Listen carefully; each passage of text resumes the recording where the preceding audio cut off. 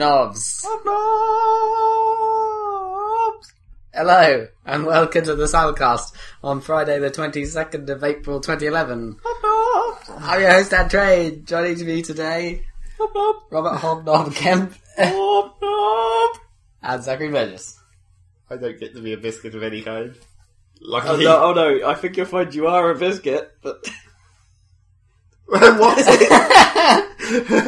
He's a biscuit? I mean, it used to be a derogatory term we used to call the people who used to come to the establishment at which I worked once upon a time, that I don't really want to, name drop, but it's like, we used to go, oh man, there's some real biscuits coming in here. What did that mean, like noobs or something? I don't really know. Oh man. So you couldn't define what a biscuit was, you just knew it when you saw it. Pretty much. Oh man, there's a whole tin of biscuits coming in here. It's basically the general populace you don't want to be. What, you mean like the lumpen proletariat? Or regular people.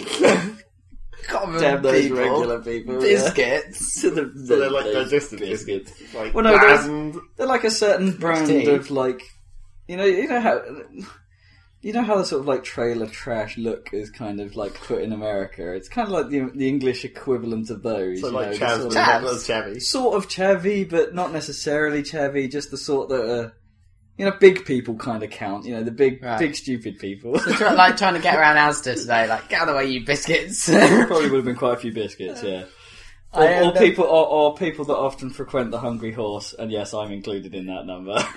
So you're a biscuit? I'm probably a biscuit. Well, you just said he was a hobnob, so... I'm a hobnob! Well, I called him You called me Robert Robert Hobnob. Hobnob. Yeah, so he must be a biscuit. That's an inverted commas. I'm now officially a biscuit, it seems.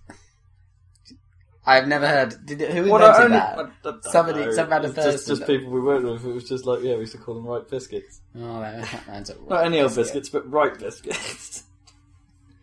Dear me. Yeah, that's where it is. So yeah, following on from that, you're a biscuit. It's good to know. Good to know. Dear me. We never went as far as trying to sort of actually associate which particular type of biscuit they were. It's not like we went up to them and was like, "You're a custard cream, mate." You're clearly a custard cream. Me, you see, I'm more of a bourbon. Yeah. Is it bourbon or is it pronounced bourbon? I think it's bourbon, isn't it? Yeah. Not to be Bourbon confused with the liquor. Yeah, it's American kind of whiskey, isn't it? Although Jammy Dodger is used for Cockney shit, isn't it? Alright, you Jammy Dodger! What does that rhyme with then? Well, not like Cockney rhyming slang, just Cockney. No, generally. You know.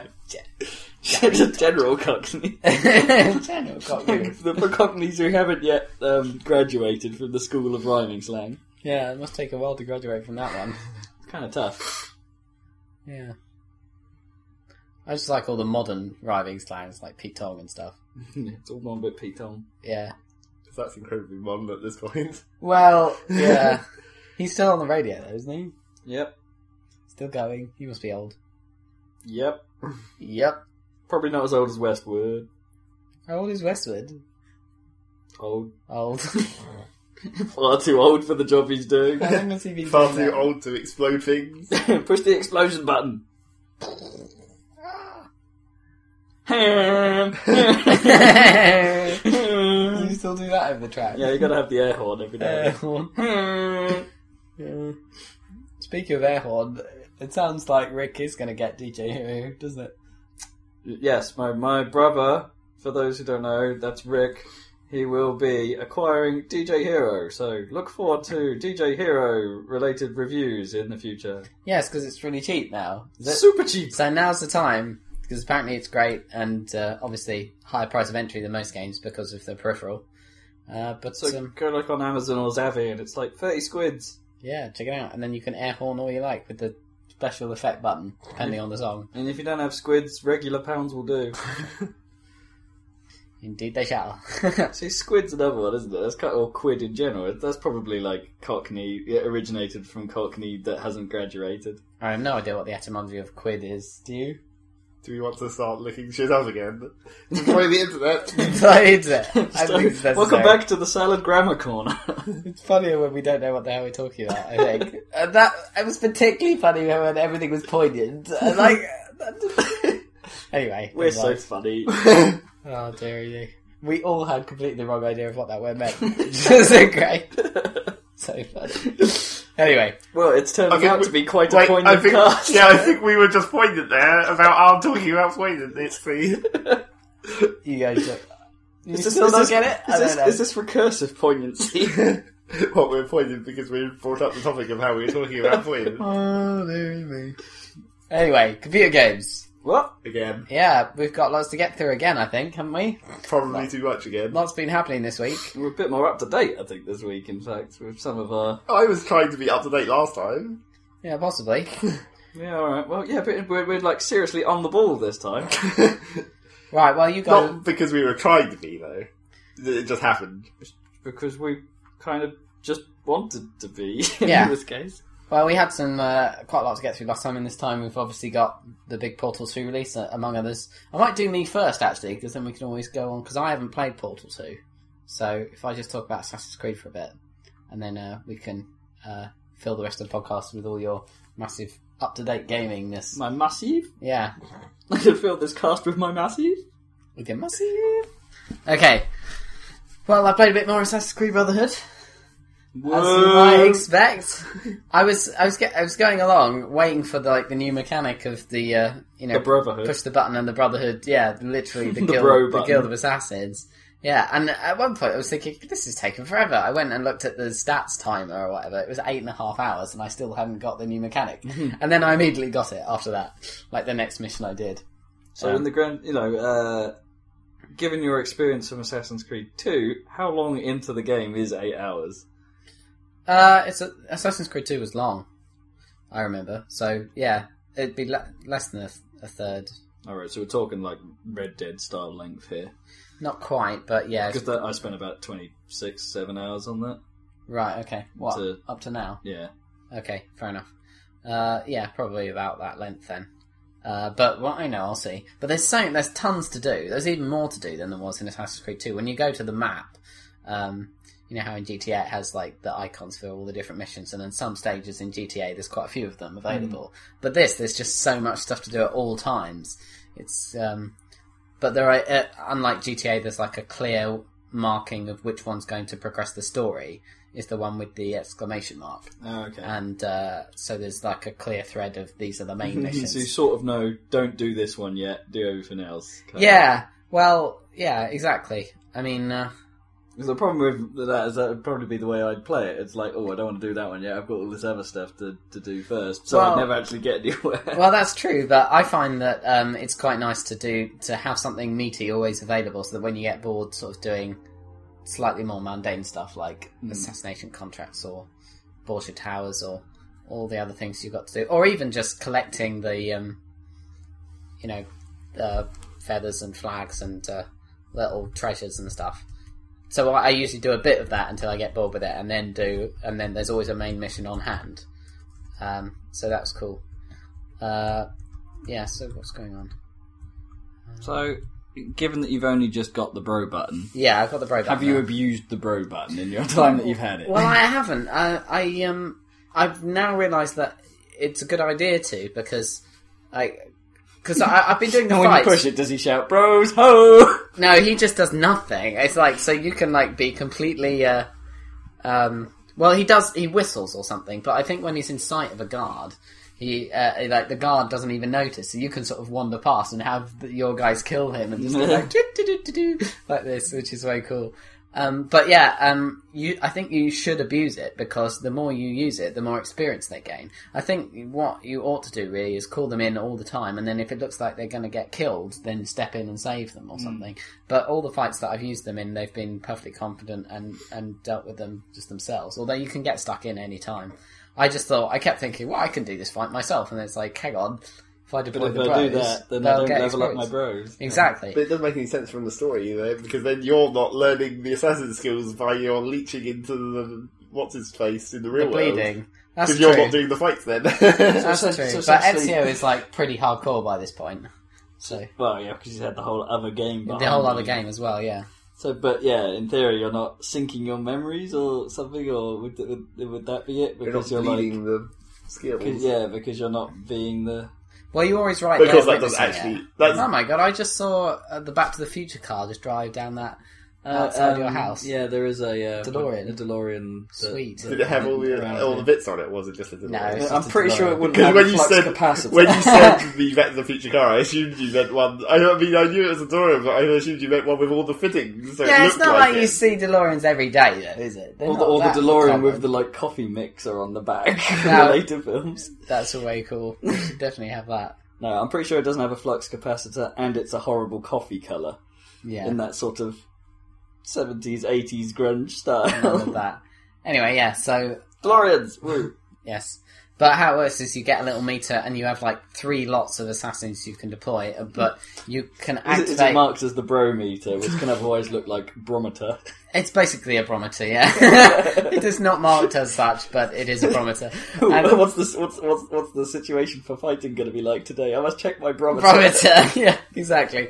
But like, you could deploy a 3, but if you hold it down when you have all 3 powered up, you can activate like... Triple bronze. Yeah, you can activate like immediate hail of arrows that will just kill. It's like a smart bomb. So you have a smart bomb as well, but that will use up all of your. Wait, you things. actually have a smart bomb? Well, Or do you mean, or were you saying that the hail of arrows is your smart bomb? is your smart bomb, yeah. yeah. So you hold it down, and then everyone gets all the enemy guards get immediately killed if you use up all 3 bars in one go by hail of arrows that just come out of nowhere. I was about to say, a smart bomb's not exactly historically accurate. Yeah, but it's the equivalent of a smart bomb. It kills all enemies on screen or in the area. So They're yeah. pretty damn good shots to not hit you, then. Yeah, I know. It's pretty cool. But that does use all your power, but they recharge over not a short amount of time. Mm. But I haven't got to the point where I'm sending my guys away on contract missions to other cities. Okay. Because you don't get to see that. It's just like a management metagame thing, which sounds kind of cool, but I've only just started recruiting them. And you do that by... You look at your map and there are a symbol for like recruit assassin, and it's always some guy who's in a fight with a bunch of evil guards. All you have to do is beat up the guards, and they're relatively easy fights compared to the ones doing the Bulged House and stuff. And then they say, "I will follow you. Thank you for saving my life," and all this. "I will follow you." And Can I offer you a coffee? exactly, Who's I me? am Italian. Who's Well, they me? are Italian, to be fair. Some of them are probably called Mario. Anyway, so that's pretty cool. Although one time I was doing one of those fights and I had that close quarters problem with the camera and stuff. Yeah. I had a big tree right there, and I couldn't see anything through the leaves of the tree. I was doing this fight. Couldn't see anything. But at least you have the other guy to help you in those situations. Quick, just defend consistently. Yeah, defend. Other dude, It's like, I save can't me. see anything. Yeah. Call in the bros. Yeah, but it did work. So basically, the game has introduced strikers from like beat 'em ups. Is what you're saying? It's guess. like at any point, it's just deploy the special. Yeah, I guess. Yeah, it's a pretty cool concept. And I haven't really used it in stealth yet. I'm looking forward to, sneaking past while my guys deal with the guards. Do you know what I mean? Does it make sense, though, in the sense that, you could be anywhere and, as you say, pretty much do nothing, and all of a sudden your dudes turn up? Does that mean your dudes are stalking you at all times? Yeah, well, it is. I mean, you're always in the same city of Rome, and you do have quite a large guild of assassins, so it makes some sense. Not total sense that they'd immediately appear, but I don't know. It's just cool. But Could it be like some circumstances, surely, where they're like, bros! And they're like, nope. no one here? No, and none at all? I don't know. Okay. Maybe that will happen. Anyway, so that's all good. I'm still having problems with the bloody lock-on system because, there was one mission where I had to chase down this guy and stop him before he reached his safe house place, and he had a lot of guards on the route that he was running through. He was like a captain, and he had all his guards. Yeah. Anyway, and in order to stop someone who's running away from you, you need to get close enough, which means you really need to hold right trigger in order to go into running, and then hold A as well to go into sort of sprinting. And then when you get near them, you have to hold right trigger and press B, and you tackle them. And then you switch to your hidden blade and stab them to death. But basically, I was saying when you hit someone, it automatically targets them. Yeah. I also noticed that if somebody hits you, you automatically target them. And if you're holding right trigger when you're in the targeting mode, that means you're in the very slow-moving defending pose. So basically, you're running after this guy, one of his guards hits you, you are then blocking against that guy. You can't move, and in order to get out of the targeting, you have to tap left trigger once. But it's very easy to accidentally target one of the other guys around there. Anyway, it gets very annoying. It's like, I can't get out of... I just want to run that way and not care about how much damage I'm taking, because I'm just trying to get to this guy. It automatically puts you into combat phase. Exactly. So it's like... And ideally, when you're running after the guy, you want to lock onto him. I don't know if it's necessary to lock onto the guy you want to tackle, but you can do anyway. Once you get close enough, you can lock onto them, because that's what you're supposed to do with the... It happened in the first game where you sometimes there's like a Borgia messenger that you just encounter in the city, and he runs over the rooftops, and you just have to catch him and tackle him, take his money or whatever. You take my money. So in that, it encourages you to target them. But I'm not even sure if it's entirely necessary. But it is all a bit confused, and I'm struggling to understand really why they couldn't have had it like Z targeting in Zelda, in that you hold it down, and as soon as you release it, it comes out. But there must be some reason, I think. Is left trigger used for anything during the combat, or...? Well, other than targeting and retargeting by clicking it in once. No. So that would suggest that they could have done a Z targeting system. It would. But the only thing would be Have you not learnt from Zelda? I mean, in a lot of the combat, you would be holding down both the left trigger and the right trigger at the same time quite a lot. But that would be... So what's holding... Oh, yeah, because that's right defend. Block, yeah, so it would be like in Zelda where you Z target with Z, and you also hold up your shield with the right bumper, is that right? I thought holding up the shield was automatic when you Z target in Zelda. Is that right, Zach? I can't even remember. Anyway, never mind. Yeah, that might have been the reason why they didn't want that, because otherwise you'd spend your whole time in combat holding down both the triggers, and that might be a bit wearing on your fingers or something. I'm not entirely sure, but anyway, that was kind of a pain. But anyway, but I'm doing some sort of big story missions, like I had to infiltrate a castle and stuff, and it's good there's loads of checkpoints, because that secondary objective, in that case, the one for 100% sync, is don't be detected. You can imagine how hard that is. So I had to keep... But one problem was I got detected, and it saved, and I was like, God damn, now I'm going to have to start from the beginning, because I can't revert to my... Shit, that's annoying. Because the only way to revert to your save, I don't think you can do it from the menu. The only way is to get killed. So there have been cases, like where I've deliberately wanted to die in order to go back, which is kind of dumb. I mean, it happened when I was trying to take out one of those Borgia towers, and sometimes the captains run away, and in this case the captain was on a bloody horse. So if I didn't get him straight away... And the same thing happened whereby I accidentally targeted one of his guards, and I couldn't chase him. He ran away, and it's like, oh, he's run away. He will regroup when the sun goes down. It's like, I can't be asked to wait that long. Yeah, so if you deliberately die, it auto-saves you before you go into one of those restricted areas, I think. So I was just like, kill me, come on, somebody kill me. In a similar vein, I've been reading up on... Conduit 2 this week, a Wii-based FPS, which are always interesting because, to try and see if they can get it right. Yeah. And apparently Conduit 2 suffers from that exact same auto-saving problem, in that it sort of like seems to be periodic rather than location-based, or like Halo, it's not like Halo's you don't seem to be in trouble, I'll make a checkpoint now system. It's like, you don't seem to be in trouble, and you seem to be in an area in which you can't escape from. I'll checkpoint you now. So it's possible in that game, apparently, to get horribly stuck, and then the game save you at that point which you're horribly stuck. Yeah. So, and then you have to... and then there's no way to revert to previous checkpoint. Which actually I think they kind of removed from Halo as well. They had the system back in Halo 2, I think it was, where if you died soon after your checkpoint, like so many times in a row, it would go an extra checkpoint back. That's cool. To get you out of that scenario. Yeah. But I think they dropped that from 3 in Reach, because I sincerely wished at one point in my gameplay in Reach, when doing that fucking legendary mission that I've talked about several times now, where it saved with me getting jumped by 3 elites at the same time. Oh yeah. And I had to fight my way out of that scenario because it just wouldn't go back to before that checkpoint, and it's like, damn it, you've saved at just the wrong point here. Was that inside the Covenant ship? Yeah, during the Long Night of Songs. during the fuzzed up sound section. Yeah. And it's like, you bastards. And it's like, it would be a great idea if most games had that, so you could actually sort of just roll back. Not necessarily several checkpoints, so you end up with like an infinite undo in Photoshop or whatever, but so you can at least go back an extra step if you get yourself in the shit. Yeah. Just seems like a bit of an awesome feature that, as I say, because Halo 2 used to do it. Why did they take it out? Why? Just why? Weird.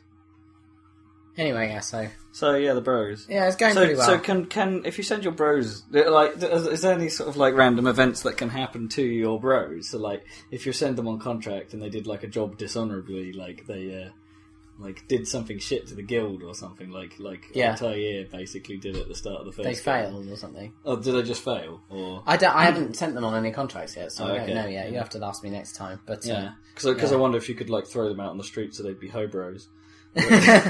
Well, you do have a lot of hoes. You have literally, this game is literally hoes before bros, because you run the courtesans before you get the Brotherhood guild going on. So it's literally hoes before bros. It's nice to know he has priorities. Yeah, he does.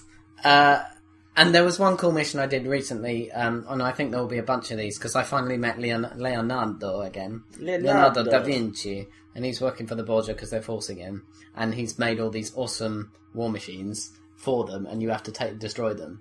But they seem to be, interestingly, they're like little special side missions that take place outside of Rome. So they're like a specific environment, and they're like, well, the first one they did is like an initial stealth, where you have to get in without being... Well, the secondary objective was don't kill anyone. So the primary was you have to get to the plans and burn them without being seen, and the secondary is don't kill anyone either, because of course if you can kill people, that makes it easier to get past the guards, because you can come up behind them and kill them, and then you can then go past that one without him seeing you, whereas if you have to leave him alive, then you have to work out a route past him. So that was actually quite difficult to get in, and then you destroy the thing. And then there was one of those crazy rail sequences, like in Assassin's Creed 2, like a long, thin horse race. And there was even a bit where there was even a gun turret section, because the war machine was literally a machine gun that he'd made, like a very slow firing Renaissance machine gun. Yeah, and you had to shoot all these horses that were coming at you, and it was like going down the countryside and everything. It looked really cool. But if you played, they had guns in that era. They did have. I mean, you get a gun in 2 that's attached to your, like a cannon that's attached to your. I don't think they really did, but I think they were getting close or something. And obviously, if anyone was going to get there, it was Leonardo da Vinci. But if you've played 2, you know the sequences where you go through the race through the countryside on like a chariot, and you have to stop it crashing and stuff. It was basically a bit like that, but it was pretty cool because it was a sneaky. And going in, and then an action sequence, and that was all self-contained outside of the normal free roaming flow of the game. It was quite cool. So I'm looking forward to a few more of those, because I think everyone will be unique. No, cool. So that's awesome. So yeah, War machines. I was a bit disappointed. I'm hoping at some point, I don't know if this will happen, but that classic Leonardo da Vinci tank design. That sort of weird conical tank thing. Yeah. I'm hoping that will exist and you'll get to drive it around. But I seriously doubt it. But who knows? That would be cool. Yeah, anyway. So that's the Any more Ornithopter action? Any what? Any more Ornithopter action? Not yet, no. Oh. That was very limited use in 2. But it was fun. And there's like an achievement for like knocking someone off. So you had to do it at that point in the game, I think. So you had to... Because it was a bit weird, because you had to gain altitude by going under these fires that they'd set to produce hot air, so that you could... Okay, yeah. Updrafts. Yeah, updrafts, yeah. So your allies set fires around Venice, and you used them to get to the place that you needed to be from your launch point. So that was kind of cool. Yeah, anyway. I am the Birdman. So that's... Assassin's Creed Brotherhood. So, update. The only other game I've played is World of Goo on the iPhone, and that is World of Goo. So okay, moving on. It's literally the same. The only difference is that it's sometimes quite hard to see because your finger is where your cursor is. Typical touchscreen problem. Yeah. I mean, but so when you're attaching a goo ball into like a a lattice structure or whatever, then it's sometimes quite hard to see the little faded out lines where the lattice is going to be, like the joints. But the 2 or 3 that it's connected to also glow, and you can usually see them. Oh, okay. You see what I mean? Yeah. So sometimes you have to angle your finger around so that it's like coming from above rather than below. Yeah, so you can see where you are. Yeah, but it does work, and it's literally the same game, and it runs fine on my 3GS. Probably a bit better on the 4, but presumably, is it only just come out? Yeah. Oh, okay. Other day it was on the launch day it was cheap, but it'd be more now, but it'd still be worth it because it's a good game, isn't it, Zeg? Pretty good. Yeah, pretty good, especially on your phone. It's not bad. Yeah. So yeah. It is kind of appropriate. Do you know if they've released an iPad version of it? Because I almost think that would be much better. Yeah, it was a simultaneous release, I think. Good. Oh, was it one of those iTunes Plus things?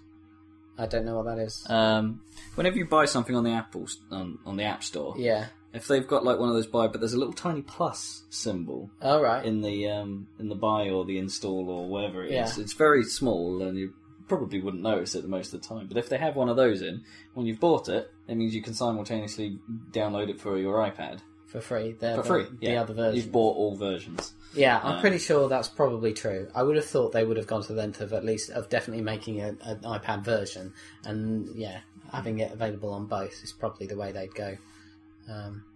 So, yeah. It's nice when companies do that, because it means you are essentially, because the iPhone 4 is pretty equivalent to an iPad in what it's capable of. It's nice to know that they haven't sort of gypped you out. If you make the purchase later on to get an iPad based on the strength of the apps you're using on your phone, it's nice to know you then don't have to repurchase them all for another device. Yeah, that is cool. And it's like, I think more devs should definitely do that. Yeah.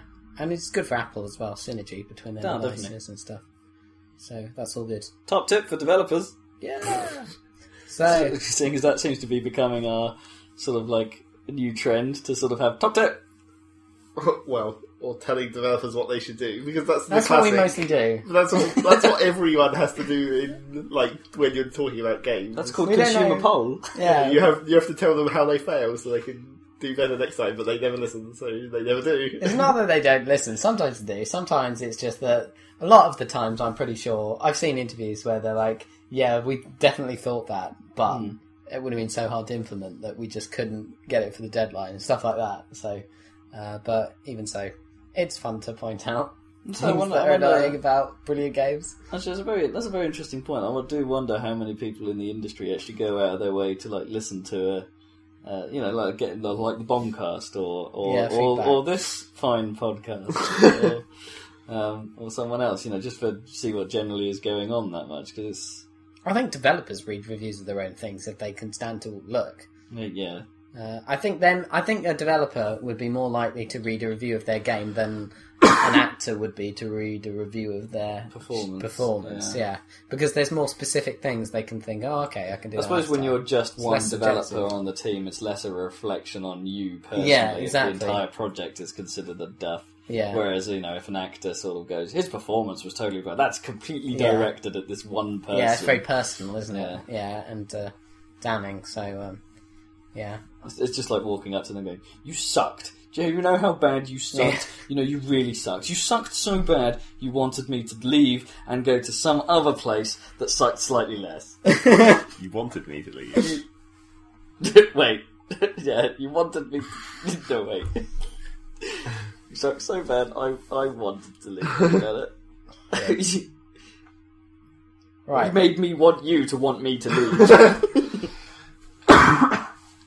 Right, Zach, did you want to say anything else about Shogun from last week when we ran out of time?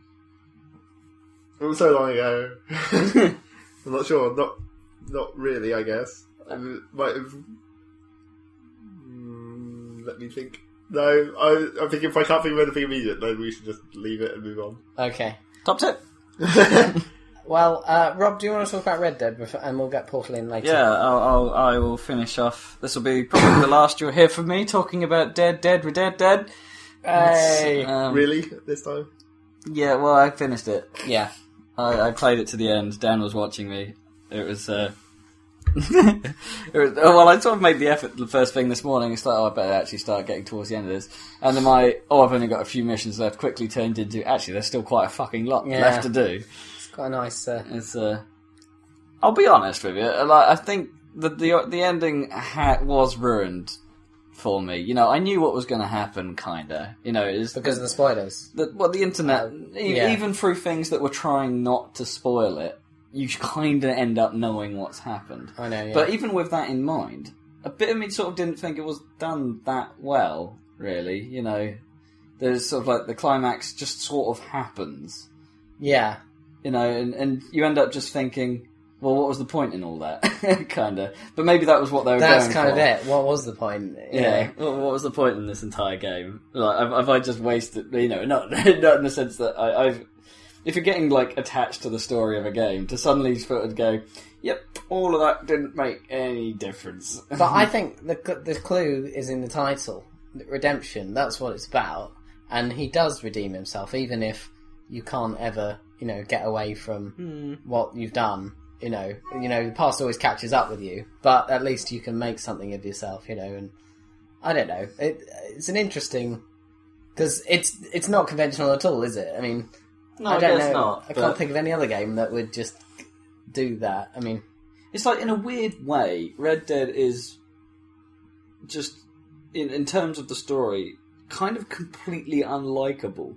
In the entire sort of storyline of it, there's so little to actually sort of get behind, if you know what I mean. Other than your own character. Yeah. There's really very little to sort of get...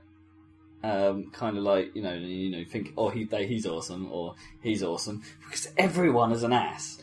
Well, pretty much everyone in that game is true. A bastard. But if you think about, just like, damn it, say, The Good, the Bad, and the Ugly. It's like watching frustration comedy for me, actually. You sort of end up, you know, when things keep going from bad to worse, and it's not the protagonist's fault, and he can't really help it, and it's like, and you're just sitting there cringing more than you're laughing. This storyline's like that, in the sense that every time you do something good, something else comes up that's much worse, and it just keeps going and keeps going, and you're like, ah! But it does seem to happen in westerns, I noticed, like the spaghetti westerns, for example. Like even the good in The Good, the Bad, and the Ugly isn't that good, really, and...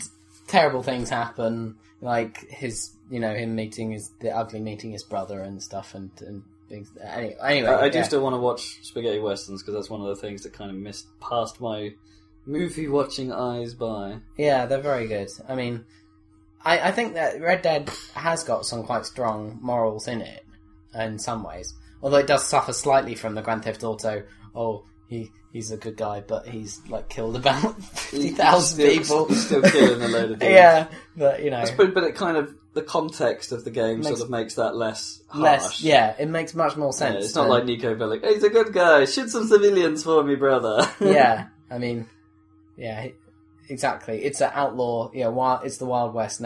Literally the Wild West. Yeah. You know, in New York City, if you had killed, hundreds of people. No matter what it was for, you would be famous. Yeah. You would be caught. It would happen. Whereas here, it doesn't. I have to say, while I didn't have any, and I still have to say, I'm pretty glad we didn't give it Game of the Year now that I've played it. Because it isn't...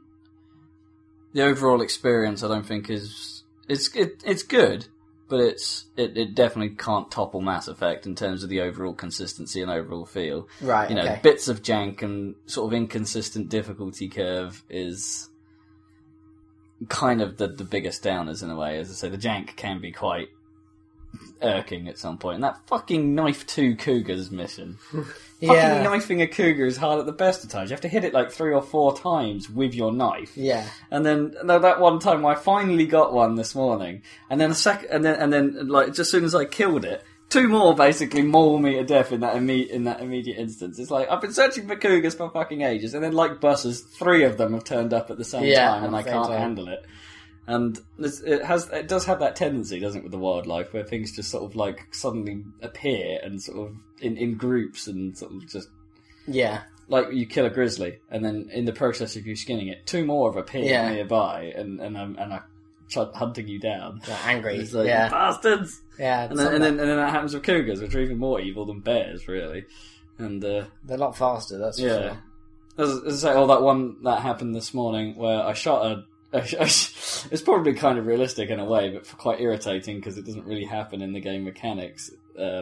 Is that, I shot a cougar, it started running away from me, which I thought, that's kind of appreciative. It's a man with gun, sees me as a threat, I'll just chase it with my knife now in a comedy fashion, and then just promptly dies in front of me. And it's like, damn it, I needed to knife you! That's the most annoying challenge in the game so far, I think. It's just... And I still get caught out by the odd occasional event. One of those happened this morning before you joined me, where it was like, event, it was one of those where some sort of hold-up is already happening by the time you get there. And so you're just having a look at it, trying to assess who's what and who's the bad guy. Then they all turn on you in an instant. It's like, blam, dead! Oh. Great. Oh, you had no control of that scenario. Yeah. It's... yeah, that does happen, and when it's things like that that just kind of jerk you out, and I still don't think they needed to put the mountains in because it's such a harsh change in the environment. Yeah, like you go from within a matter of feet from what looks like relatively hot, sort of dusty but kind of green mountainous area, to suddenly incredibly snowy. They basically squeezed that into the top of the map there. Yeah, it doesn't work. I think it would have been better without it. Yeah, possibly. Yeah, I mean, it doesn't really necessarily fit. The fact that it's in the mountains and the fact that it's snowy doesn't add to anything, really. No.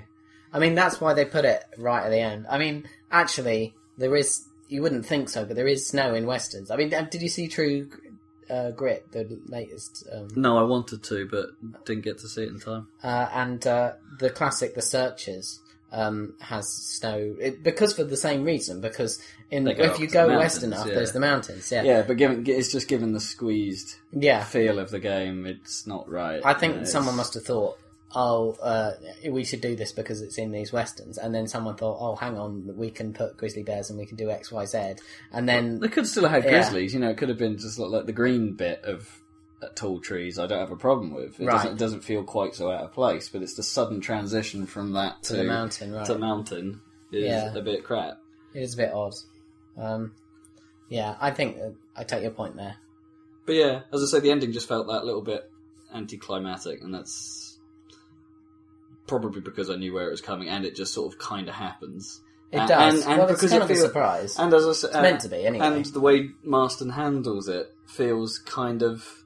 I think he's resigned to his fate. I know what you mean, but it's like he's been a badass all these other times, and he's been fighting for a very long time, and not one thing has stopped him on the way. And then what is a relatively small group of guys compared to the guys you've just fought off. That's true, I suppose. He just goes, fuck it. It doesn't feel right. Yeah. It seems a bit weird. Don't get me wrong, still great. But it's sort of like... It's not perfect. No, slightly unbelievable at that stage of the game. And it's bleh. But it is interesting, I think. It is especially I think the lead up to it, I think, is... all those missions with your family that are a lot easier at the end. I really like that. It really did sort of... it could easily have been, all the fighting and then the end boss could have been Dutch or whatever. They could have put more content in before that, but that could have been a game. And that would be the standard way. Given what happened, that you get a song and there's a sort of like one of these moments after that mission, which is ruined by herbs. They could have quite easily have left the game there with the joyous reunion and stuff, and I'm glad they didn't. They didn't, yeah, exactly. Although it is really confusing for a bit, isn't it? Yeah. Because all of a sudden you get some missions that are like the start of the game, and you're like, what's going on here? Is there how much more is there left? Yeah, exactly. Yeah, I think it's interesting. But yeah. It does keep you guessing for a bit. Yeah. So then... But yeah, damn the internet. Don't watch the reviews. I'll actually be completely honest with you. Do not watch the reviews because it gives away not just... all it took for me to know when and where it was going to happen was the setting of, they didn't show anything on the reviews I watched or anything, but they showed you where it happened, and it's like, as soon as you know that, Yeah. Or as soon as you recognise that part of the level, it's no longer a surprise. So if you're interested and want to play it, I recommend learning as little as possible and basically disregard this podcast. I think these big... This is a long time since it came out now. And I think these big story-based games, the big ones, if you're interested in them, I think it really is beneficial playing them when they come out. I mean, we're going to move on to Portal later, but I mean... I think if I hadn't played Mass Effect 2 when it came out, and I think by now I would have heard quite a lot about the end boss and just things in general that would have been detrimental to my experience. And I suppose when you think about it, we've talked about like the Terminator in Mass Effect 2 is essentially the end boss, isn't it? Yeah. We were pretty quick to start talking about that because it's ridiculous. Exactly.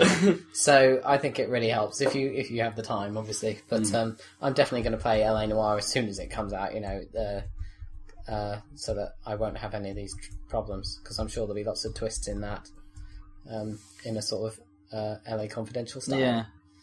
It does kind of bring out my hoarder instinct, Red Dead, just because for some reason, even though I know a bit of my head knows that all the side parts are quite tedious and quite not always boring, I can't tear myself away from them. That's strange. It's like I'm sort of enjoying them as much as I'm hating them. I sometimes do those side stuff because I love the central game so much that I want to show that through achievements. I see what you mean. See what I mean? Yeah. So I'm like, I want to show that I love this game, so I will collect all the feathers, just not because I like collecting feathers in Assassin's Creed, but because I like Ezio, etc. And I think it's a cool game. And but I don't know. Like, hey, Mr. Developer, we like it so much, I've got all the achievements. Do some more, please. Yes, more, please. and they oblige. But yeah, Dead, definitely good. A good game. Stamp of approval. Excellent. Considerably better than GTA in my eyes. Can't wait for a new GTA. Anyway. I can. What else have you been playing, man? What else have I been handling this week? Went back to Sonic 4 for a bit to get the Chaos Emeralds. Turn into Super Sonic, which I did in front of all of you guys. And, really bad. It basically, I think that justifies our nomination for worst music. Did we give it to Sonic 4 in the end? I can't remember. I can't remember. No, we gave it to GT5 menu music. We did. But it's, that was the clear winner. The Super Sonic music is just as bad. It's probably quite, it's just, as my brother put it, it's a random collection of notes. It's god awful, and but I'm glad I persevered with it. I didn't think there was going to be that much life to it when I first sort of played through it. I sort of bit me thought, well, I don't really see myself coming back to this just to do all the time trials and just to get all the emeralds and stuff. But I'm glad I did, because actually the special stage structure is kind of some of the special stages are quite well thought, are quite ingenious actually in their sort of trickery. Like the one-way, they have a few one-way walls that become solid after you've passed through them and then trap you into a bit of the level that then takes longer for you to get through, meaning that you're pressed for time to get through it and things like that, and unless you're kind of ingenious and avoid them before you get there and things like that. So the actual special stages became interesting. And there's an achievement for doing the first special stage within the time limit, collecting every single ring on the level, which was tough, but actually somehow quite fun to keep trying. And because there aren't many of those instant exit things, and there's a kind of a little bit of a cheat where if you use retry from the pause menu whilst in the special stage, it doesn't dump you back to the level you were playing. You can actually just do the special stage again. Oh, that's cool. Rather than having to go through the level, get 50 rings, enter the special stage, have your one shot at it, and then get out. If you use retry before the time runs out, or before you get kicked because you hit one of those exit balls, balls of exiting in the special stage, then you can just do the special stage again, which is nice. The backgrounds to those are so psychedelic and hypnotic. You do get fucking dizzy. It did take me quite a while to do that achievement, but you do get quite fucking dizzy by the end of it. The whole world's spinning around at quite a speed, and the psychedelic background isn't moving, and Sonic's spinning in his curled up ball as well within it. So much spinning. Yeah, everything's spinning. It's sort of like a contagious spinning effect occurs in your brain. Yeah.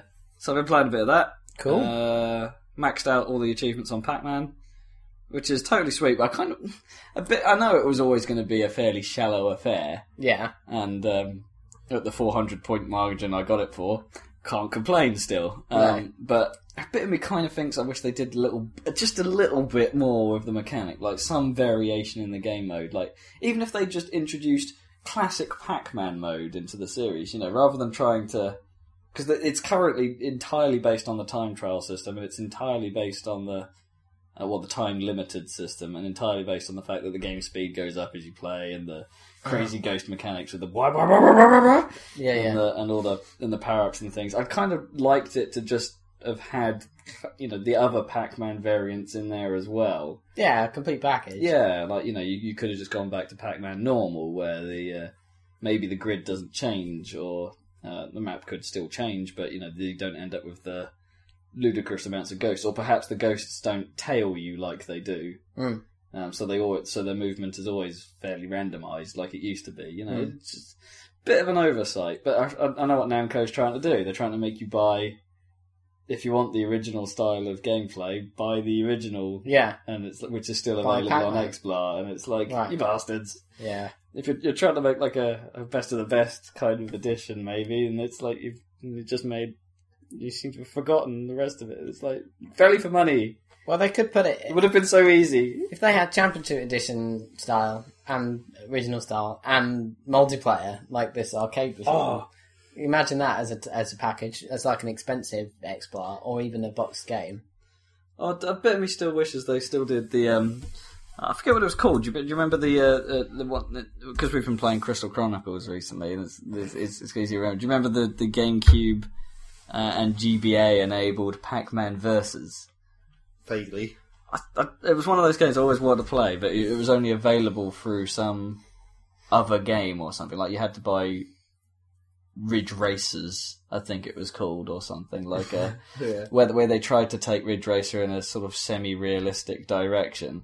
And turned out a crap game, but it came with Pac-Man Versus, and which the concept sounds great because Pac-Man's got the got the entire map on his no, I can't remember which way round it works. Is it one of them? I think Pac-Man plays on a GBA, so his view of the world is on there, and the ghosts get the main screen.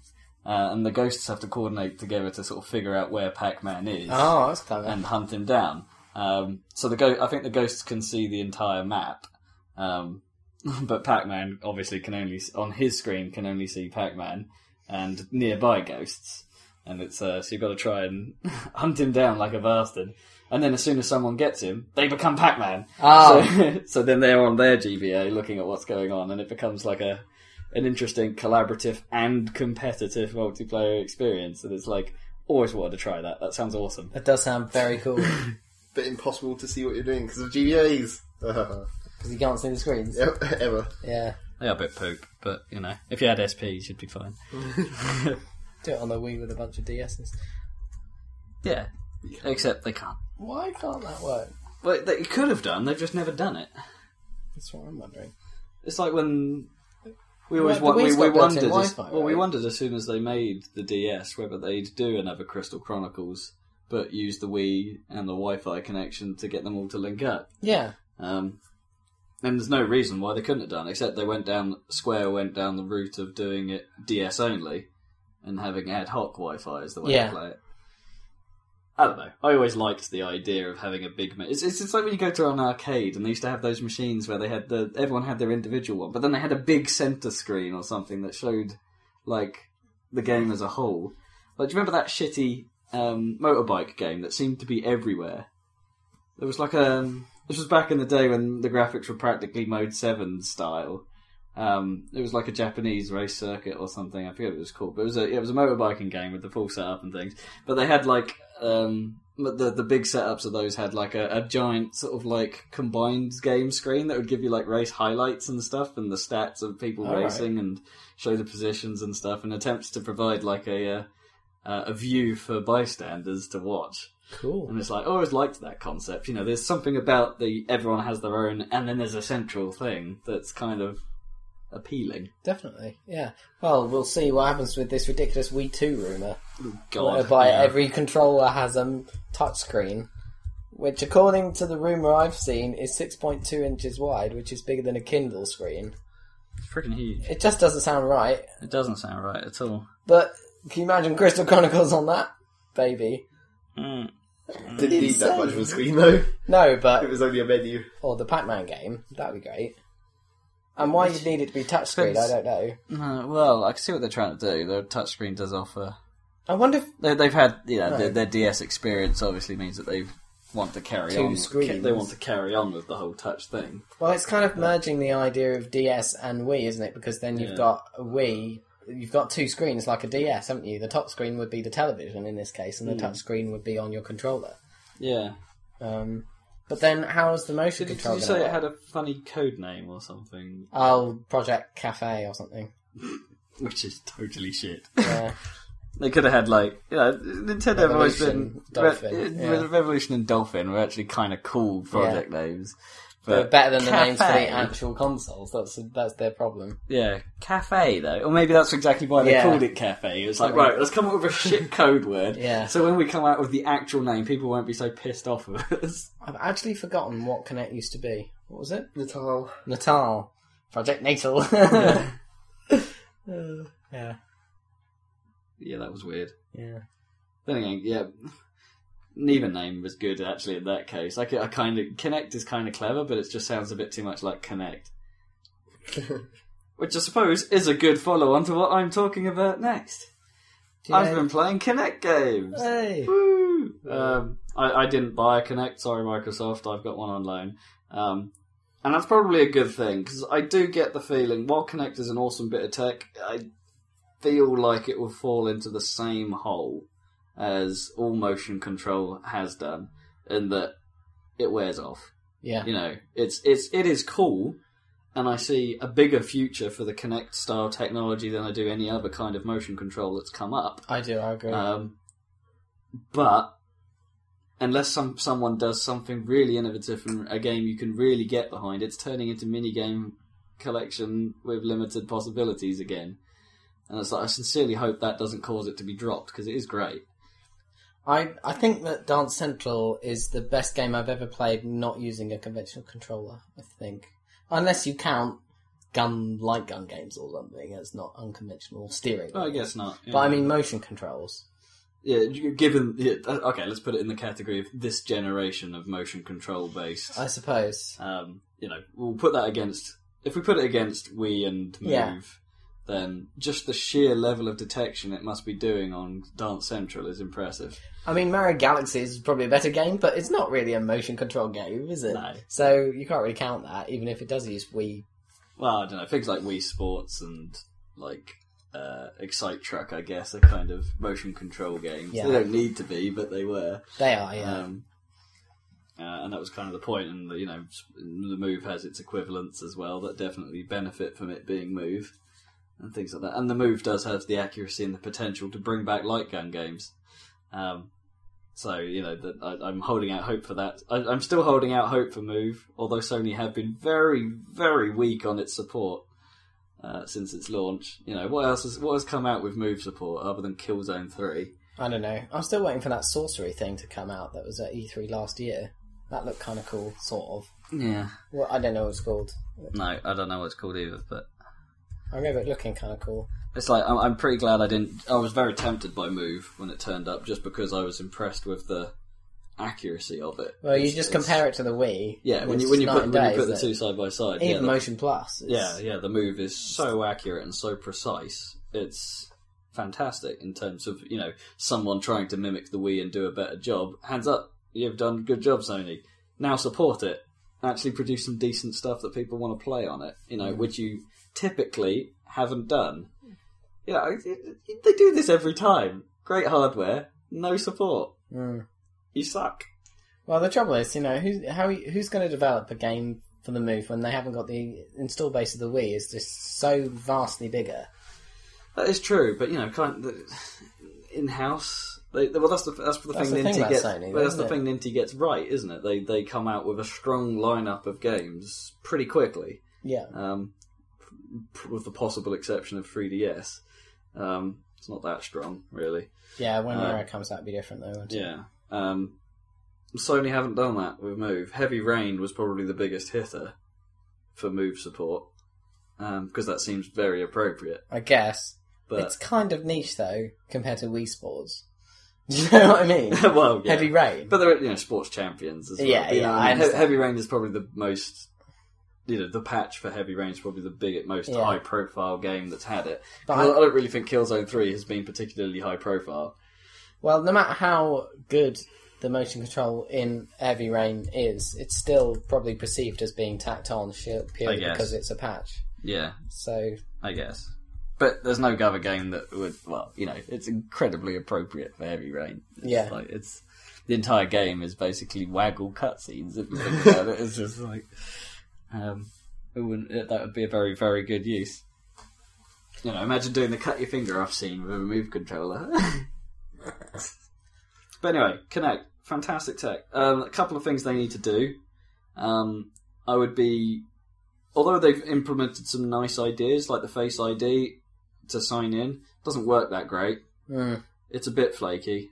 It's great when only me was signed into the system because it would detect me or not me quite well. Yeah. But now that I've added, we've got 3 or 4 IDs on the system now, it seems to get easily confused.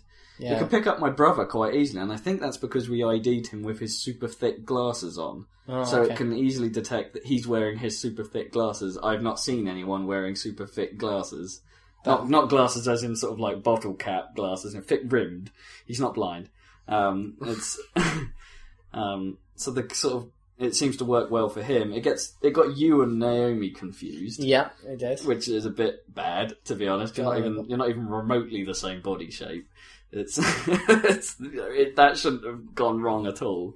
But it's a neat concept, and so if they improve that, if they give it slightly more... Does it look at the body shape, or does it purely focus on the face when it's trying to identify? I think it's both face and body shape. Cool. But otherwise, why would it make you do all those poses? That's true, yeah. And it's so that's a bit of a that could do with some improvement. Neat idea. Please continue making it awesome. The guide needs a bit of work in the sense that the voice control is excellent. It picks you up pretty damn clearly. It does pretty much what you say. It just needs more commands. Yeah, there's barely any. There's barely nothing. The Kinect hub is really restrictive. I'd want to be able to get to my games library or my video library properly and be able to move through it entirely through my voice. I mean, my iPhone, I can say any name in my contacts, and it's fairly good at picking up which person I'm talking about. And all it's doing is text, right? Comparing what you're saying to text. I mean, if you could add that to the Kinect, so that even if it didn't work 100% of the time, it'd still be good, because then you could say play Red Dead Redemption, it might be able to pick that up, Yeah. Or the names of your games in your games library. That'd be a lot quicker than navigating to the menu. If you said play Pac-Man Championship Edition, DX or whatever, and it played it, that would be so cool. God damn it! Absolutely. I mean, I still see that if the tech gets great and Xbox does start putting in features like Netflix and things like that, stuff like that, just being able to... If it was just my television, for instance, I love the concept of just being able to, say, change the channel, to it, and it to do that. Yeah. Which is why I was a bit disappointed that it didn't have full music control available through the Xbox. I'd love to be able to go in my music library and say... And then be able to select to stream off my PC and just say, go. And it play it, and then if I didn't like it, shout Xbox Next at it, and it pick it up, which it can do with Last.fm. You can shout Xbox Next and it will move on to the next track. But I want that from my music, not just from Last.fm, and not just from the Zune player, which obviously only has access to the Zune library. And it's like, they've missed a lot of tricks. And a lot of tricks that seemingly, they just shout at me as being, why the fuck didn't you do that? And worse than that, this first update doesn't seem to address any of that. They're adding Hulu and Netflix support to Kinect, but we don't get that in Europe. So, fuckers. You need to be able to put a sound theme on it as well, so you could load in the Star Trek sound, so that when you say computer, it goes doo-doo-doo, and then you say whatever it is, and then it goes doo-doo-doo-doo when it actually does it. Or read it back, or read back what it thinks you've said. I mean, it does come up on screen with what it thinks you've said. Yeah. Because that's what the iPhone does, is read back everything that you've said. You've asked it to do, yeah. Including calling Zachary. Zachary Birdjazz. Or, it gets some names a bit wrong, but that's okay. I don't mind. It's just that it always, even when it gets the name wrong when it pronounces back, it's still got the command right. So yeah, it's not like I had to say the name wrong in order to get it to recognise it, because it was fine with it. Yeah. It's definitely good. There's a tiny bit of lag as well on its input, but I suppose that's to be expected. Yeah. Menus would be a lot easier if it had definition of hand, in the sense of not just being able to figure out where your hand is, but what shape you're making with your hand. Yeah. That would make menus... I'd love to be able to point specifically to select an item. Yeah. Because the hover of your hand thing is okay to sort of move around a menu, but then when you actually want to select something, it would be nice to just be able to point at it so you don't have to hover and wait. Yeah. That can get tedious. What you should be able to do with the hand thing is hover and then crush. Crush the menu option. I have to say, I have to give credit to Dance Central for having possibly the best implementation of a motion-based menu. Yeah. Because it doesn't involve any hovering. It's great. You hover to select, slap to okay it. Yeah. The slap is great. And it feels so satisfying as well, because you're just like, fuck it! And you keep doing that, ooh. Oh yeah, and it can do that almost select effect, which makes an awesome noise of it going, whoa. But, yeah. If you have Kinect, you should get Dance Central. It is by far and away the best implementation we've seen. Top tip. I agree. Dance Central good. And it's fucking knackering. Yeah, I think that would get you fit if you did one song every day. On I don't know. That's a few extra calories each day. Yeah, exactly. And you get to do "Crank That" by Soulja Boy. You know, you do that Superman. Oh, yeah, and there's a Superman move, isn't Crank that, Soulja Boy. Oh dear. Yeah, it's funny. Be playing anything else? Well, Red Dead Connect. I'm trying to think actually. What else have we been doing other than Portal 2? We talk about Crystal Chronicles because we keep saying we were. Yeah, we haven't really talked about it ever, but we haven't really played it in the last 2 weeks. So it's gone a bit stale in our minds. We'll go back to play Crystal Chronicles. It's still kind of cool. And we're still kind of not any further than we've ever got before, again. Well, no, we're not anywhere near as far as we've got before yet. Well, I don't know. I got a lot further than you guys. guys. Well, no, I meant you did, but as a team, I don't think we've ever got any further than that watery level. No, that's true, but we did do a couple of years of grinding. Yeah, that's true. And so, the music in that game is quite nice. Relaxing. Yeah, the only problem I have with the music in Crystal Chronicles is the loops are quite short. Yeah. It's like, it's well done. And actually I don't know how they've done it. Maybe it was just a recording, or maybe it's some of that awesome procedure, sort of like tracker style music where they've used an instrument with a note, like the old Final MIDI Fantasy controlled, MIDI-esque, yeah, sort of probably sort of music. And if it is that, done really well. Yeah. So and they've kept it. I like the consistent feel throughout the game. There's no sort of completely out of place elements. The only thing I would say is they've fallen into the classic. Well, a bit than I say classic. It's not really Square's fault. It's kind of the Nintendo hole of having slow menus. Like you have to wait for the pan of the map to rotate around to the next area, which goes, and then you're there. And that once you've figured, the first couple of times you walk through a miasma stream, which is basically a dungeon in a straight line that it forces you to physically walk through rather than just saying you've got through it, is a nice graphical effect, but nothing more, and can get a bit tedious after a while. The miasma streams have a point in the game. They're supposed to block where you can go based on the levels available to you, so certain routes and certain years are blocked off unless you take a certain action or things like that. That's why they're all like that. But the game still makes you physically walk through them rather than saying you got through, which is just a pad of time in the end, which is a bit annoying. But there's a pretty effect, so it sort of mitigates that. But it's great actually, because as I was saying earlier, the whole central screen thing is cool, and given its complexity, and I don't mean she's not here, but I don't mean this to sound too derogatory. But Naomi's getting it. You know, she's not great with the controls, but she's not floundering either. Apart from sometimes in the bosses where it's like she goes down and then she doesn't realise that we've rezzed her, and then she goes down again, and then she gets increasingly frustrated by not knowing whether she's alive or dead and can move or not. Or the death thing is handled a bit weirdly, isn't it? Because you turn into that ghost form when you're dead, and you can still move about, and during the hectic boss fight, sometimes that can be a bit difficult to see, I guess. Yeah. So that's I don't really blame her for that. That's kind of just a sort of visual fault, I think, because those boss fights are a bit hectic. Some of the bosses are just that little bit too large, really, aren't they? Because they take up an enormous amount of screen. Their effects cause a big thing, and of course you've got to be staying all of this within the tiny area around the chalice, so they become a bit clusterfuck by design. And it's I can see why she struggles. I find it quite hard in a lot of games to tell when I've been rezzed sometimes. Not in first person like Battlefield where you get up and it's obvious. Yeah. But in like Castle Crashers, sometimes I can tell someone is trying to res me, and then there doesn't seem to be any big effect. Especially not in Castle Crashers. Yeah. It's just like, once you've done the video game, it's just like, ding it, and then you both just move away. You just move, yeah. And it's like, sometimes, what? Scott Pilgrim does the same thing. Yeah. And although it makes it a little bit more obvious because your sprites are huge. And there's an enormous you've got that enormous countdown clock over your dead body in although but then that disappears as soon as they Pilgrim. start trying to res you. Yeah, but there's that sort of like get up sound, there's sort of tweet tweet tweet. So you should be paying attention to that, I guess. But so it's not quite so bad.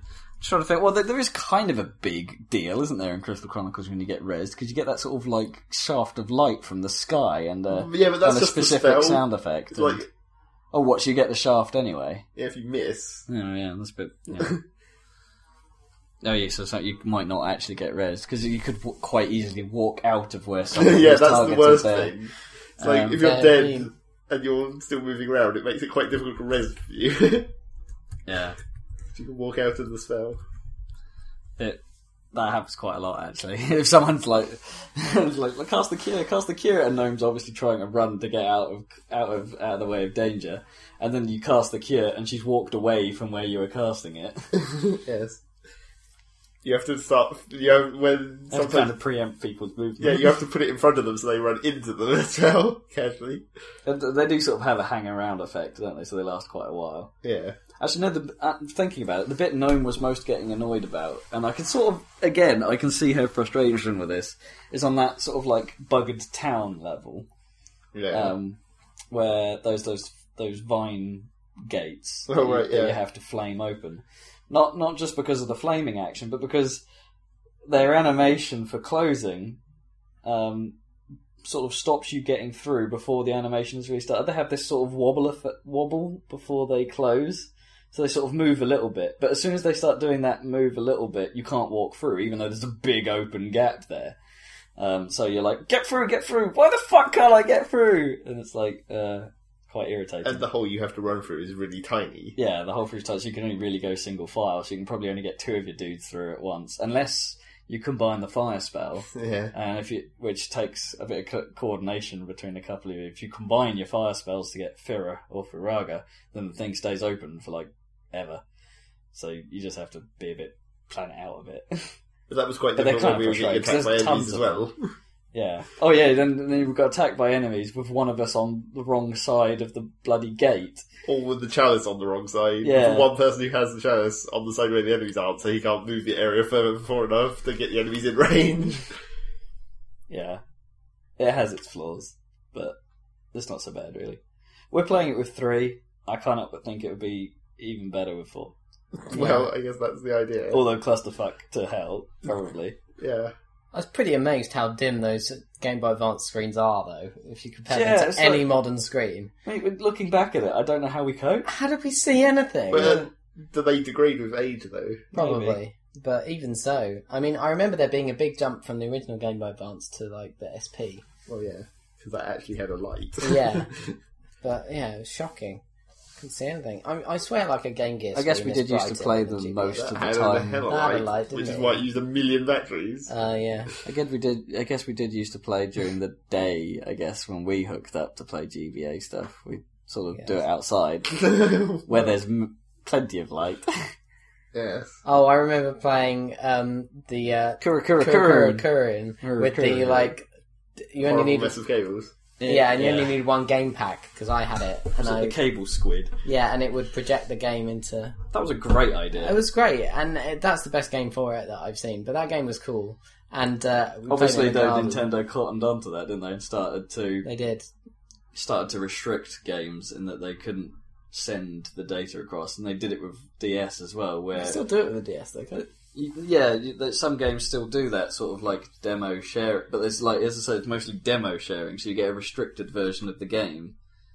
Everyone has to own a cart for it to work properly, and it's like, really? No, there's no real reason for that. You could just quite easily Wi-Fi the data across. Yeah. Technically there's no reason, it's just a money thing, and it's like, you could have made more games that capitalise on that. Choo Choo Rocket, for instance, was a great example of doing it right.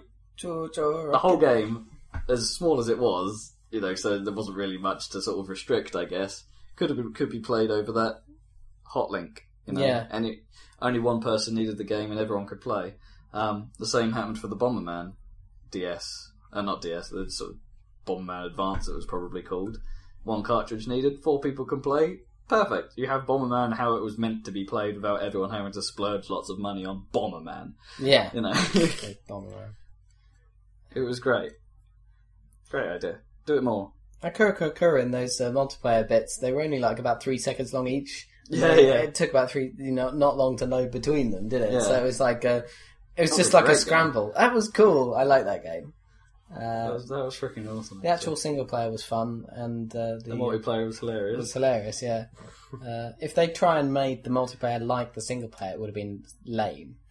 If it had been a race through one of those long stages. Mm. But because they were so short. Yeah, it was just awesome. That was the thing, you kept trying to sort of like... Jiff it. To try and out-tard the other players, basically. Find the smallest possible margin, because you could see what everyone else was doing. Yeah. And it's just like, oh, I can do that too. Oh, fuck, no, I can't. Yeah, crunch. Or the classic fan of, like...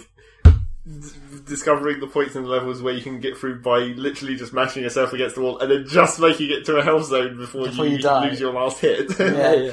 It's like, I can do this super fast by just mashing my way through. Yeah. It's so cool. That was a great game. Man. Kurin. With a K. Isn't it? Yeah. And the idea, the sort of dumb fiction, was that these very slowly rotating things were like helicopters. And somehow that slow rotation kept them in the air. And for some reason they were using helicopters without height control. Yeah, they all went at the same height, didn't they? It must have been enough. Well, that actually makes sense if you think, like, in order to stay in the air, if these were helicopters that rotate this slow, that means the atmosphere on this planet is super, super dense. Which then means everything is super flat, which is why they can't go up and down, because of the super denseness of their world. Oh dear. Makes perfect sense. I think they would evolved to look as cute if they'd been in a high gravity situation. Why not? Who knows? Anyway, yeah. I suppose we should go back to... we didn't really talk about the other games I've been playing on Kinect, did we really? We mentioned Dance Central and it being awesome, but we probably should give some credence, some time to Kinect Adventures and Kinectimals.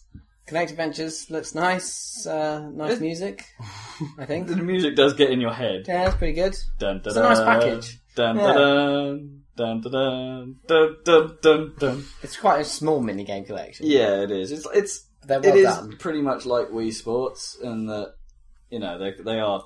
It is a tiny game, but it's slick. The production is slick, and the jump in, jump out gameplay is well done. If the identification worked a bit better, it would be even better. But that could possibly be improved by the Kinect framework updates, rather than the game actually being needed to be updated. That kind of stuff, which is nice. It has a lot of hilarious features, like the photo taking is pretty funny. The games themselves are actually quite well designed, I think. With the possible exception of the space one, that is definitely the lamest of the collection, where you have to like fly by flapping your arms to pop bubbles with your face, basically, and it's a bit shit. It's because it's quite easy just to be totally awesome at it and just get the platinum medals for those levels quite easily. I see. There's and it's not really that great. But yeah, Kinect Adventures a pretty good package in, but don't expect to get much time out of it. Does that come with Kinect anyway? It comes with Kinect, Oh, so well, anyone who has a Kinect, you'll get it. Well, there you go. Then. Whether you like it or not. And but it's a good example of the tech. It's a good example of how you can use full body motion control in a minigame environment, as opposed to just a bit of your body for some of the control. Like how Kinectimals does it. That doesn't really have full body at one time control. It tends to rely on a certain way of interacting. Like you use your arms at one point to throw stuff. Which is alright, actually. The throwing is quite cool. We have had difficulties with it when we first used it, but the trick is to not be too aggressive. If you're too aggressive with it, it fails to track the motion properly. So if you're smooth with your actions, you can pretty much do it, and it's quite good at detecting elevation, so it considers the throw when you stop moving your arm. So the higher you lift your arm through the throw, the higher the shot goes, and things like that. So it's not completely obvious. You have to kind of figure it out for yourself, the quirks. Because obviously if it can't track your hand, it can't track where you're letting go of something. So you can't just follow through. You have to stop your throw in its tracks for it to figure out how high you intended it. So if you want to do a little throw, you have to sort of like punt it on your hip or something, and it will do a little low throw. And it's a bit funny. But it does have some kicking mechanics and some disc throwing mechanics. And the cats are so cute! I'm not sure. I'm not impressed with the cats. I think they're graphically really well Yeah, done. no, they're and good. the animation is slick. No, I'm not saying that. I'm just disappointed there isn't more sort of maybe black and white style, but sort of Nintendo style behavioural stuff you can do with the pets. I've just You know noticed what I my mean? toenails are really fucking long. Thanks for that vital information. Cheers, that. Cheers, that. But do you know what I mean? I think they could have done a lot You more. now typing with Rob's toenails into the tag. I'm typing a to-do list. Cut my nails. cut nails.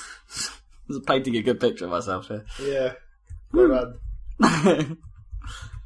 What, so you mean, the cats are pretty one-dimensional. They all act the same. They all act regardless of what breed you pick, they all act the same. They don't really have any traits that you teach them particularly. They just do what you want them to do.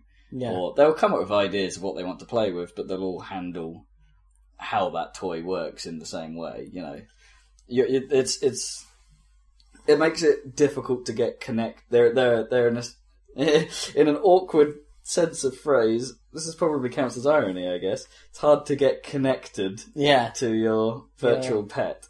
That's what I thought when it was announced it would be like. I thought it would be like basically Nintendogs and cats or whatever, but Kinect, which is completely not what it is. No, you basically just have to play anything, do anything with your cat for progression, for some generic progression points. Yeah. And when you get to a certain level of progression points, a new contest opens, which is a game that doesn't involve your cat most of the time. And is basically like a little mini game for points. They become a mini game collection that use one particular toy as the focus of it. Yeah, so you'll have ones for like throwing balls into monkeys' mouths or kicking balls back so they pop bubbles in the air and things like that, and things or driving around the circuits. There are a couple that are cat based, like the volleyball challenge is cat based, but although your cat is really not involved because it can return everything, so you don't have to have your cat in mind when you're volleying the shots. But that was actually one of the better ones because of the actions you had to do. And the one that is more cat based, I guess, is the assault course where you have to do the actions you want your cat to do. So if you want it to run along the course, you have to do the running action. If you want it to jump a hurdle, you have to jump. If you want it to go under a tunnel, you have to duck down. But that's kind of like Kinect Adventures by proxy. Yeah. Which I'd rather have that in Kinect Adventures, that thing. Kind of stuff, yeah. Yeah, you know? So, I don't know. But as I say, you're only playing for the sake of progression. You're not playing for the sake of imparting joy on your cat, because they're always happy. Or like teaching, you can't teach your cat behaviour that much. Like you can in Black and White. It has a with trick creatures. system, and it sort of makes it sound like you're teaching it tricks, but what the cat is actually doing is mimicking you based on an action you do. So you could do any action you want at any time. You don't have to go through any learning tree or anything. If you came back the next day, it wouldn't have remembered the action or whatever. You know, it's just within that. No, it doesn't remember exercise. It's not. It's not that you have to go through a series of tricks in order to get to the harder tricks. You can do any trick at any time, provided you know the pose you have to pull for it to do.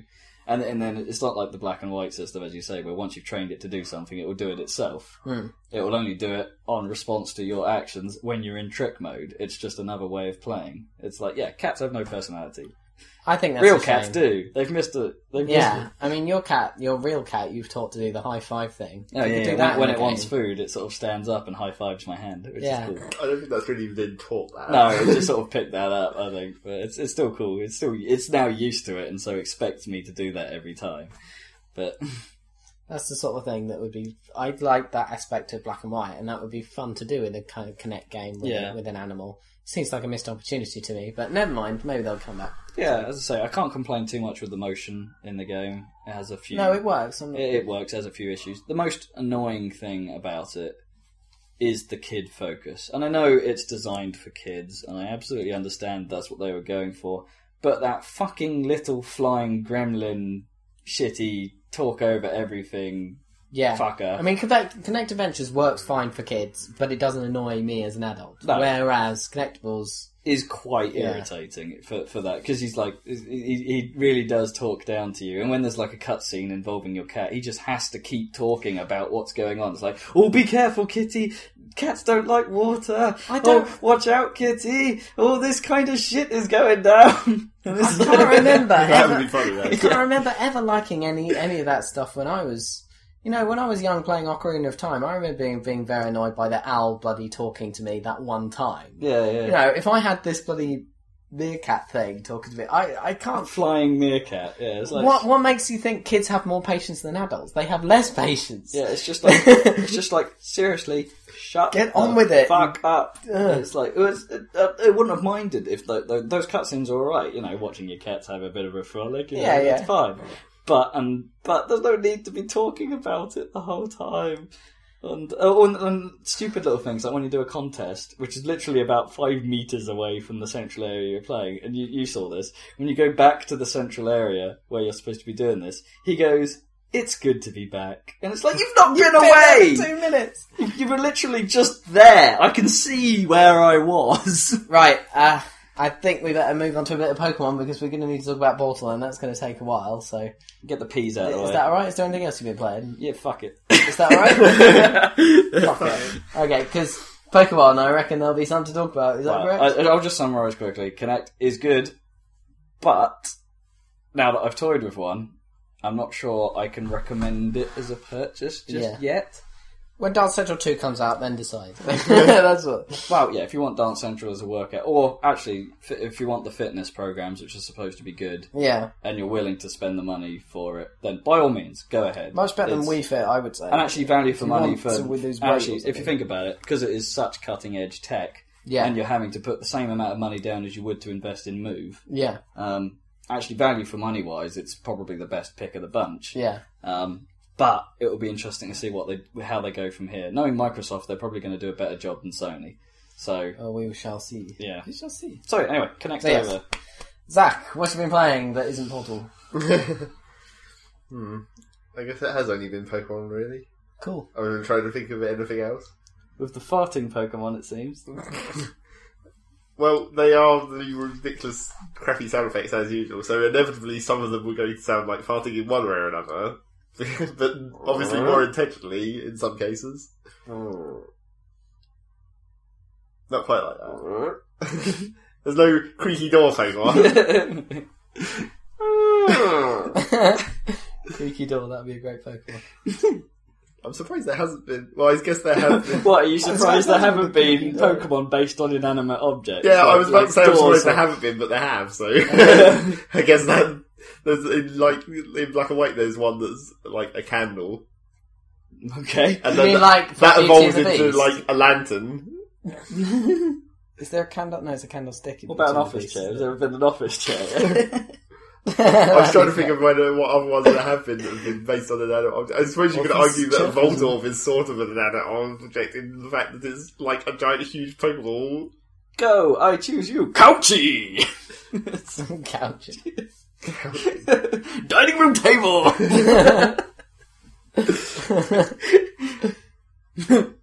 Dining room. Fine. But there's that Pokemon for Gold and Silver that was just a pine cone. That's awesome. With eyes, of course. Is there a banana-based one? That would be sweet. I don't think there is. Bananamon! They don't really have to change the name there. I suppose there's one that's like a palm tree. That's sort of banana-ish. Well, and yeah, Pseudo-Widow is kind of a tree, which is a bit funny in itself. Yeah, Pseudo. it's a It's a pseudo tree. Yes, it is, unfortunately. Cool. So anyway, I guess I played that some more, and then I got all the gym badges before I got halfway around the map, which means this game is really not over yet. Could there be a microbial mobile phone called Cellular? Yeah, see what I did there? Yes. It was quite clever. So you got all the in some ways of thinking, it might be quite clever. I don't know about. Rob thinks he's clever. And that's all that matters. That's all. Apparently. But I got all the gym badges, and then it's like I'm going to go up Victory Road and go to the Pokemon League, and it's like there's clearly at least 3 more towns after this, so it's quite weirdly. It seems really weirdly paced for a Pokemon game, because normally you get to the Elite Four and that's the end. Yeah. But in this game, it's clearly not the end. So that's why it seems like I've been going through the gyms really fast, because I have been essentially, but it's not. No, because there's more to the game. They're not spaced out in the same, the gyms aren't the whole game any longer. It's doing what Red Dead did. You think you're finished, but there is more. Yeah, possibly. Sort of. Although I don't know what more there is But going then, to be. there's bacon. Yeah. It's going to be quite strange, I So suspect. is Team Plasma's plan is obviously only halfway through or something? Or you Well- can see that it's going to be beyond the end of the Elite Four. Sort of. It's really a dumb plan. One step beyond. Because it's all been starting to be revealed for they raised this child to be their king, and he's going to because he's Pokemon Jesus. That never sounds like a sort good of. idea, does it? because he's been raised in this very specific way. He can become the hero of the region, because there's this legend about a hero in the Pokemon, and they created the world or whatever. It's the Pokemon Or Messiah. recreated the It's world. Link. Yeah. It's another Link. So it's like they've specifically raised him very carefully to be this hero, and then he goes to the place where the legendary Pokemon is, and he's like, "Hello, legendary Pokemon." The legendary Pokemon is like, "Well, I guess you are sort of like the hero, so we'll go with this." Although the Pokemon doesn't say that any of that, but they thought- that seems to be what happens. It's like the legendary Pokemon just sort of goes along with it. Apart from the legendary Pokemon is split into 2, and it's like, I wonder who the other half might be for. Oh, could that be me? Good for you. So obviously you're going to catch up with the bad guy with his legendary half of the Pokemon, and at some point your legendary half of the Pokemon is going to turn into a Pokemon rather than being a rock as it is at the moment. Wait. So this Pokemon Messiah is a bad guy? Yeah. Well, he's raised by Team Plasma. He's raised by Team Plasma, who, well, he's maybe not necessarily a bad guy, because all he wants is sort of peace. He's like, we have to free all Pokemon so that we don't make them fight all the time any longer or whatever. So I he was about to genuinely say- believes in the message rather than just using it for the Yeah, end I of stealing all suspect the so. Pokemon. But Okay. Well, so it this was started a to look more dangerous- like it. This was in danger of becoming a really, really tragic tale. And it's like, we've raised a child for one purpose that he doesn't want to do. It's like slave labour.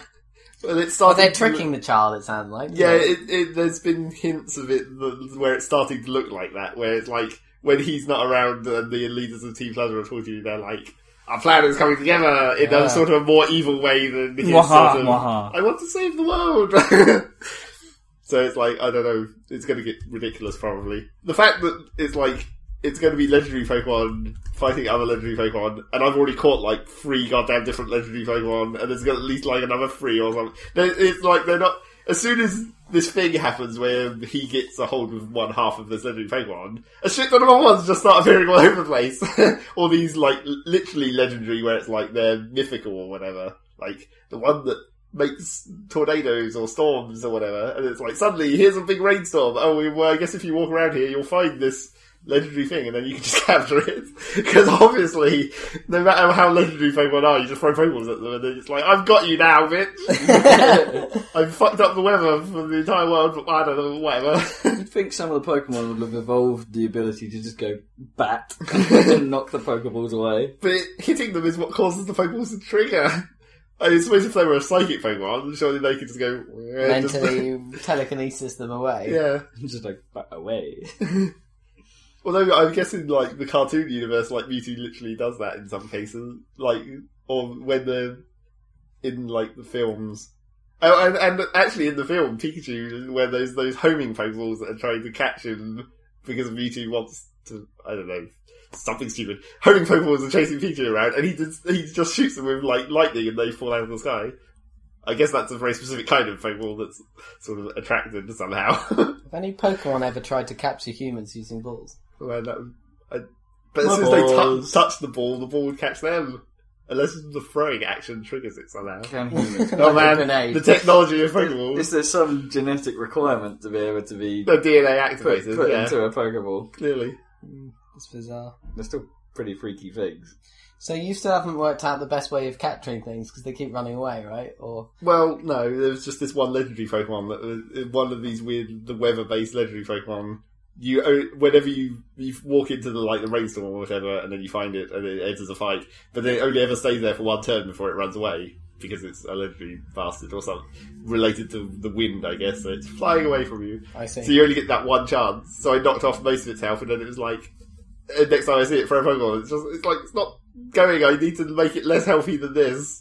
So, but then the thing that I realised, it didn't matter how low, because I was worried that I'd kill it if I used one of my high level Pokemon to try and chip off more of its health. But then I realised it doesn't matter how low a level of Pokemon you use to chip away its health, because it never attacks you, because it only runs away immediately on its first turn. Yeah. So I chipped it down to no health, and then put it to sleep, and then it was like, oh, okay, I'll just capture it. So that was pretty dumb. And I also finally managed to get the stupid... Was it flying? Yeah. So did it, not fall out of the sky horrifically when you put it to sleep in the air? No, they never do. Well, the fact is, I put it to sleep and then it ran away, and then the next time I met it in battle, it was still asleep.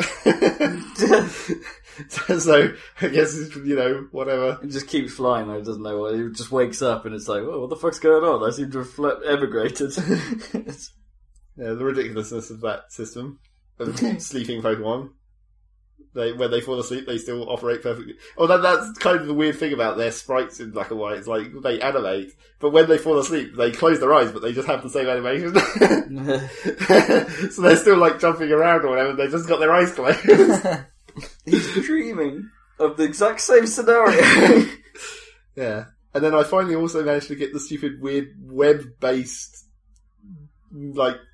Pokemon Global Link, game syncing, whatever the fuck it was. When you said web-based, I couldn't work out if you meant internet or spider.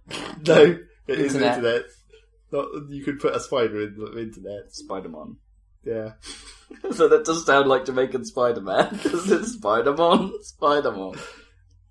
The generic podcast racism. Good So yes, the internet Pokemon sharing system is working now. Or what? Or it was working? Well, the trading always worked. Yeah. But this, weird upload your save file to web game internet thing wasn't working because they had to delay it due to Japan's earthquake disaster shit. What does it do then? Well, it's really kind of ridiculous. You in your game, you select one of your Pokemon to go to sleep, and then you save your game, and that creates a specific set of data based on some element of that Pokemon. I'm not sure how much it is based on the specific Pokemon you put to sleep. But apparently some of them can't be put to sleep, so there must be something is going on there. Some kind of mystery background data. Okay. So you create this save file, and your game gives you a code, which is sort of an equivalent of a friend code, basically. It's linked to the game cartridge and your system and your save file. And then you take that code, put it on the website with your username, and then that links the game to the web username, basically. And then the data that gets uploaded, you go onto the website, and then there's the dream world, which is basically Flash program. He's like, here, play some Flash mini games, lol.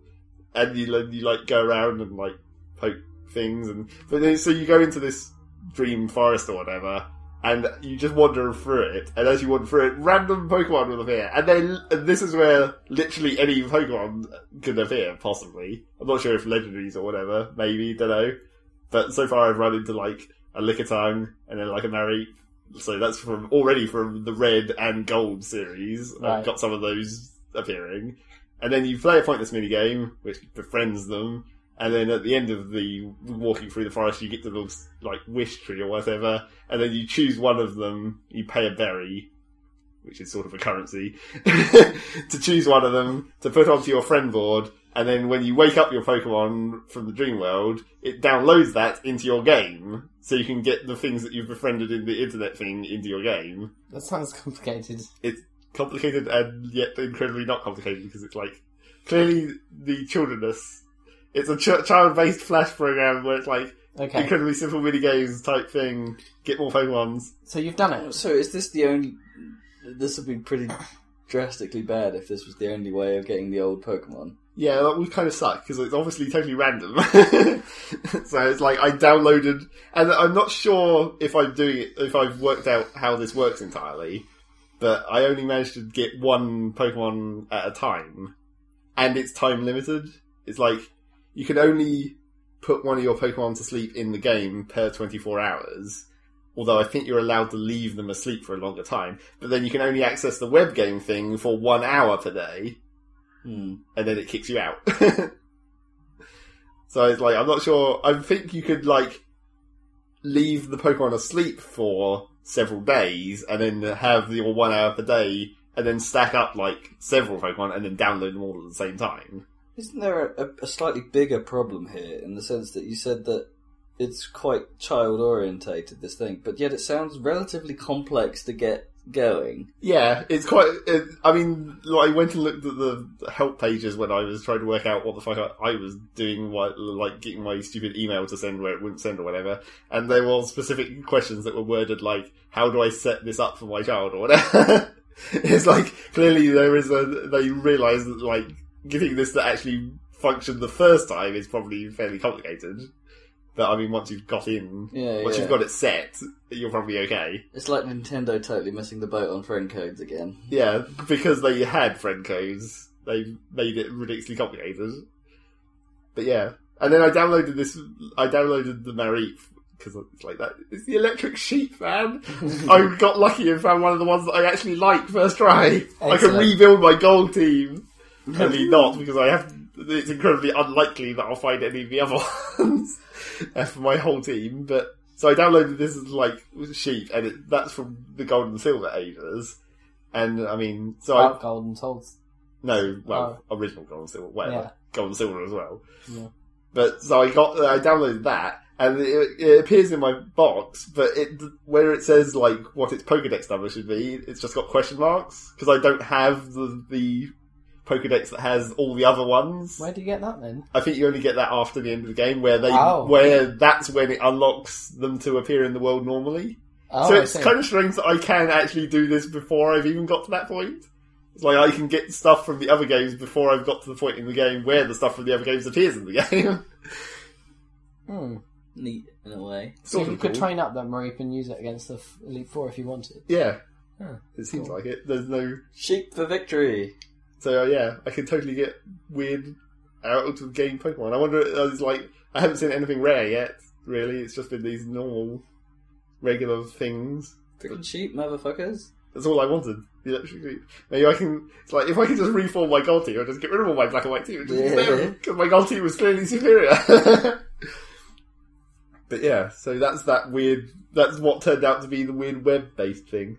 And it does have some elements of a friend system, although naturally that is yet another sort of friend code situation where your web-based friends aren't based on your in-game friends, but like people you've traded with in the game, you can see their names on the web interface, and it's a different name because you're using a username for a web page, which is different than your game name because obviously those wouldn't be registered or whatever. So it's quite a ridiculous confusion of names and friend codes again. My brain hurts. Yeah. Yeah. I'm not feeling quite so clever anymore. No, talking about Pokemon dumbs you down. Yeah. Well. But then, so yeah, you get like friends in the dream world, and then you can like go into their house and water their plants and trade items on your trading shelf.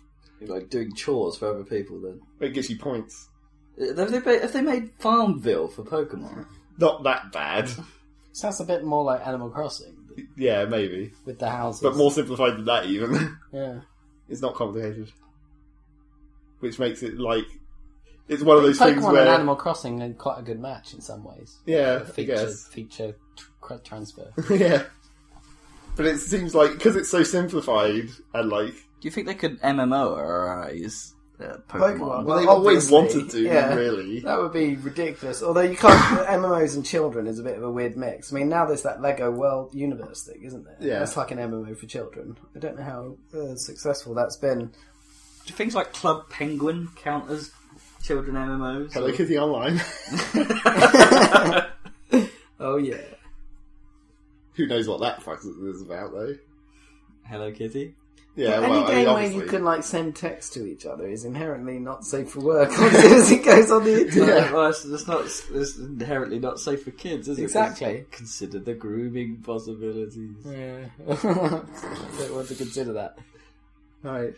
I thought it was funny that the PC Gamer guys were interviewing the Lego Universe team, but none of them, this was a while back, not that long ago. Anyway, none of them had heard of Minecraft. What? Well, Yeah. that must suck. And you'd think Lego Universe. What? That's pretty bad, Yeah, actually. I mean, Minecraft is basically Lego. Unless they were like going, Minecraft, la la la la Yeah, la, I don't maybe, want to know, maybe, la la la. maybe. Or I think maybe they'd heard of it, but none of them had played it. La la la la. La la la, I'm not listening. Yeah. Anyway. I wonder if Minecraft really sort of gels with kids as well. Really, Well, maybe the sheer wow. level of involvement required. Well, quite what's his, Gabe on Penny Arcade has said that his child, who's also called Gabe, has been playing it a lot and building castles and shit, so I guess it's not that complicated. Wait. He actually named Yes. Child Gabe, yeah. But he's not called Gabe. Yeah, is he's not called Gabe, Oh, apart of from the course, comic yeah, universe, he is called Gabe. his... No, in which case that's actually sweet. he? Yeah. Apart from, it's gonna suck when he grows up, and then he'll have all these webcomics which has his name in it. It's got my name I on don't it. know, it's pretty cool. It'll be cool, apart from he will appear to be a bastard. Gabe's awesome. Yeah, but Gabe's cool though. Yeah, he's not, I don't know. He will appear to be gay as well. Yeah, yeah. Because webcomic Gabe is super gay. Sort of. Barbie Horse Adventures. And Spider-Man. Yeah. He's super gay, but with a wife. Yeah. Yeah. Wife. Man.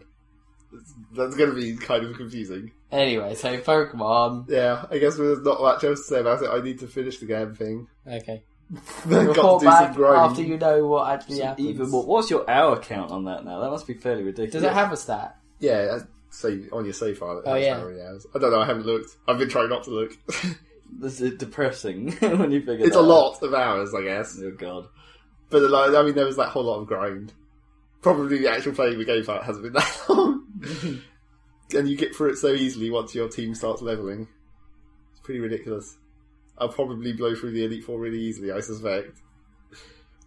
Right. Is that a good phrase to use? Blow through. Mm. Nah, that's fine. I don't. That Just would be joking. quite, you'd have to do some mental gymnastics I'm just joking. to Oh, does this mean I'm having a clever moment? Clever dumb moment. Clever Yeah. yeah. Trying to work blowjobs into every situation. That sounds like a noble endeavour. Yes. Anyway. Right, I heard that a game came out this week Woo. on the PC. You might have heard of it. Yeah. Do we need to talk about the approaching to it coming out situation? Yeah, Or is that really irrelevant at this point? Well, 'cause talk us it's through. done? might Talk as us well. through the potato-ness, because my opinion of it all was that it was a colossal waste of time. Well, for us, because it only really affected the. It was going to be a midnight release on Tuesday in America, and through the whole potato It would have been effort, 8 o'clock in the morning or something for us. yeah, through the whole potato effort, they got it down to midnight release on Monday. So really, for us, in any case, So they shaved a day. yeah. Right. So in any case, it would have been crap for us, because it would have been at some ridiculous time in the morning. Well, no, it would have been like 8 in the morning, which is fairly reasonable, because people would wake up and then play the game. And then have to go to work. Well, because it's a Monday. But it was... Oh, no, it wasn't bank holiday this week, was it? No. I just had it off. Yeah, you had it off, so I guess it worked for you. Yeah, it would have been alright for me. Just to clarify, I didn't plan my week off just for the release of Portal 2. Like a lot of people did, supposedly. Yeah, I was doing more fun things with my time. There's been some funny pictures on the internet of like notices posted up by bosses and professors saying there's been a lot of people phoning in with mysterious stomach complaints and things of late, or their cat's been sick or something. Just to let you know that I've cancelled the lecture so that you guys can play Portal 2, but but the exam's still on or whatever. There's quite a few funny messages like that. Yes. So what happened with the potatoes count again? I don't understand that. In addition to all the games played and it shaving the time, you had the potato count at the bottom, and that went into reverse or something. Did you say? Yeah, it's like it went up and then each went of down. the individual games were getting like once they accumulated a certain amount of game time per game. Yeah. It would knock a certain amount of time off the release date. Yeah. And then the potatoes were you got them from doing like ridiculously obscure things in each of the games. That's right, yeah, like the audio surf thing. Some of them were more obscure than others. The audio surf one was fairly obvious because it put you into that level. If you no matter what song you picked, it automatically shoved you into that level. And then if you got the gold, you got the potato, which was pretty tough, to be honest. I didn't make it. You pretty much had to hit every companion cube on the level to do it. So that it was a bit tough. But then, so once those potatoes had accumulated to about 500,000 or something, I wasn't paying attention to what the actual number was because I think I was asleep at the time it happened. But and once it accumulated a certain number, they started counting down, and that boosted it reduced the amount of playtime the games that hadn't finished needed to accumulate to finish. Oh, that's it. To help along the ones that were lagging behind. Yeah. So they don't do anything else to potatoes. No. So was the extra day shaved off by this weeks of effort? Was that one day off the original release date, or did the first part of the AIG also knock back the release date? Well, because I thought it was supposed to be coming out on the 24th, which is still 2 days away. Oh, I had always seen the 19th, I think. Okay. As the release date on Steam. When they actually changed it to not just say April. Yeah. But then the ARG, I guess the ARG did kind of have its own little extra bonus for some people. Because, apparently, 7 of the people... No, wait, 9 of... 7. 7 or 9. 7 of 9? No, just 7 or 9. 7 or 9 of the people, of the, best puzzle-solving people off the ARG who, deciphered the codes or whatever, they got taken to Valve HQ to play the game early, basically. Oh, cool. I heard a number of people who got, every potato or something actually got the Valve Complete pack. No, they didn't. That didn't happen? No. Oh, that was a rumour, and then everyone was like, yeah, I'm going to get my golden potato, I'm going to get the Valve Complete, and then it didn't happen, and everyone was like, what? So, yeah. They were pissed. I can't a lot of work people on out. Steam already have most of the Valve Yeah, products. I know. That's the That's thing. also the other. I can't work out if this whole thing was absolute genius or fucking annoying, because it's just kind of all of that for one day of benefit is pretty ridiculous. But from Valve's side, they must be going, "This is excellent. Look at that! That was the best marketing campaign ever." Well, the funny thing about it is apparently the whole ARG, everything about it, was designed by the indie game developers. It's like Valve just brought them in and said, we want you to design a thing to make Portal 2 release slightly early, and then just left it to them to make the whole system. Oh, really? Huh. So Valve actually weren't anything to do with the ARG other than allowing it. Yeah, pretty much. So do you think that this ARG has been more successful than I Love Bees or any previous one? Oh, almost certainly. I think it's had a lot more of a it's been much more in the forefront. Well, I don't know if it's driven sales as much as other ARGs necessarily. I mean, I think it has. I think it definitely has. Maybe it drove sales of the indie games. Well, yeah, it's a massive help to the indie game guys, and that's always going to be a good thing. But if it made anyone buy Super Meat Boy, then yeah, exactly. I think it will have driven Portal up because of the awareness will have been far larger. I think well, maybe far is a bit of an extent, but it will have been larger because of it. So it definitely will have driven sales up. And the hype engine was in full swing. Let's be honest. There's not been. It's been a long time, I think, since I've known hype of this level for any game. I mean, they've screwed up hype in the past. I mean, Half-Life 1 didn't have any hype, which was which was really weird because a lot of games did have hype at the time. Like Quake 2 was hyped. Half-Life didn't have any. Quake 2 was hyped a lot. Half-Life just came out of nowhere. And then Half-Life 2, they had problems because they had to delay it so massively. Like, the hype was kind of building in a traditional fashion. And then they had the source code stolen and stuff. Yeah. They had all those videos that they'd released and everything, and they were trying to build it, and then it all went a bit horribly wrong for them hype-wise. But this one, they've really, knocked it out of the park on getting just the right amount of hype at just the right time. Didn't they, I suppose? Still crazy hype. The bit that sort of, as I say, my argument was going to be where I was going with this was, I can't work out if it was genius or has actually just wound up the people that put all the effort into the ARG, because at the end of it, it's like, we did all that for one fucking day. Yeah, well, I think it's like, if you discount the bit before the official countdown page where it showed the potatoes and everything appeared, if you discount the puzzle solving part of it, because we don't know what effect, if any, that actually had, apart from discovering where the potatoes were, I guess. But once the countdown page appeared, the timer on it said 96 hours, so everyone who saw that must have known that the best they could do was to knock 96 hours off it. Yeah. It's like, you can't really complain that much. Yeah, really, at that point. I mean, they knew they were close to release. Yeah. Anyway. So how much did they think they were going to gain? But surely that was the least difficult part of the whole thing. Surely the most difficult part of the ARG was the initial figure out where everything was. Yeah, but that's what crazy ARG playing people do it for the love of doing it rather than for the rewards. They do it hella fast. Yeah, I mean, they do it to prove how clever they are, which is very clever, to be honest. Whereas grinding just requires a lot of people with nothing to do. Yeah, exactly. So it's kind of two-stage thing. It included more people in the ARG, as it were, than would normally play an ARG, because I would have no idea. I mean, I might look into it, I might see what other people have done and replicate it and go, oh, that's cool, but I'd never be able to figure anything out. It's a bloody nightmare. They're pretty tough. Yeah. Yeah, I don't know. Leave that to a bit of me kind of white. I feel a bit wound up by it. Fair enough. And I didn't take part. Well, there you go. Other than trying the audio surf thing, I didn't really investigate any of the other potato opportunities.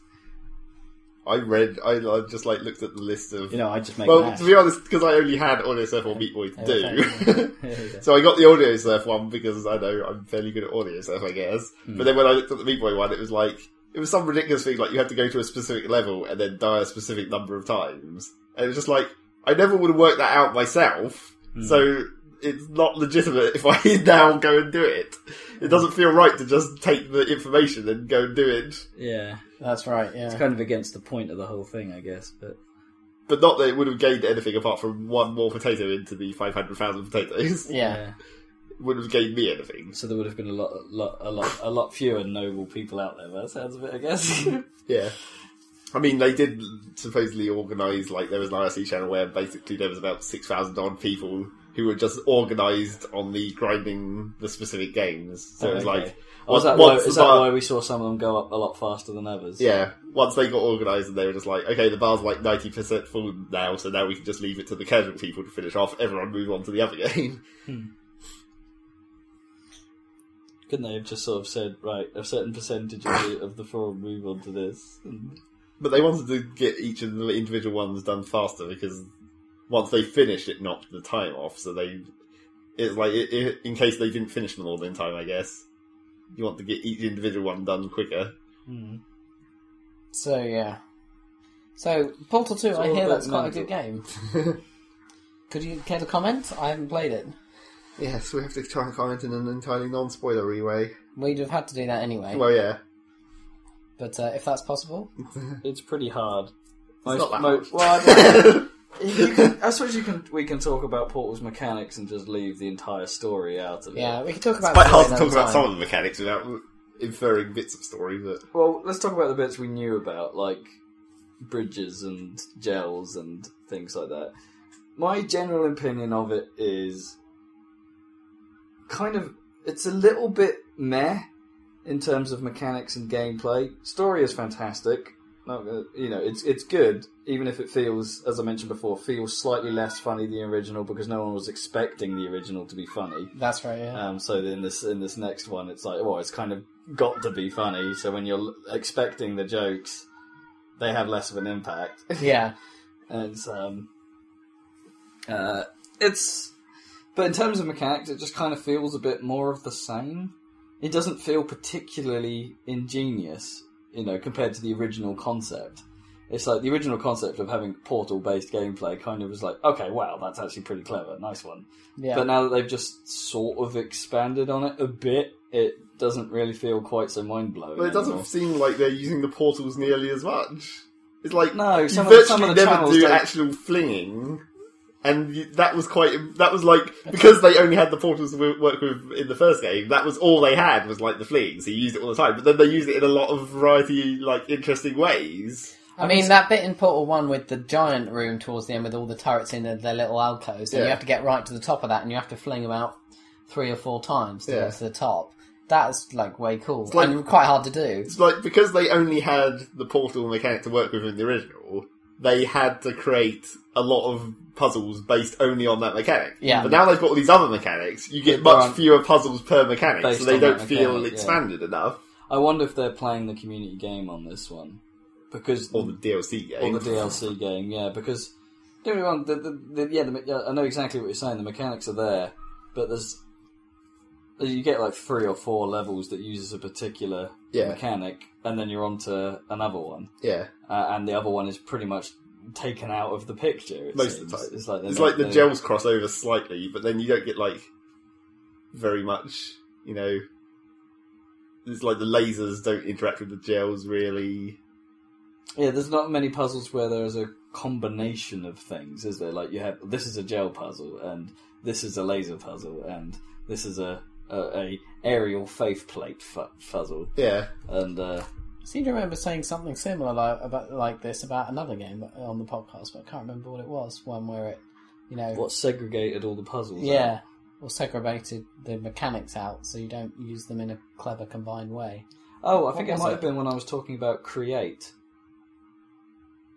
Which I haven't played, but the reviews suggested that was done as well. The Incredible Machine thing. Yeah, EA's attempt at doing a reinvention of the Incredible Machine theory, but didn't really succeed. Yeah, where each mechanic is basically in its own level, really. Yeah, and it's incredibly guided in the sense that you probably need to use this, or it wouldn't let you use anything else to come up with your own solution. Yeah. So, in actual fact, it wasn't really much of a creation at all. So, how long did you get stuck? There's been a couple of bits where I've struggled.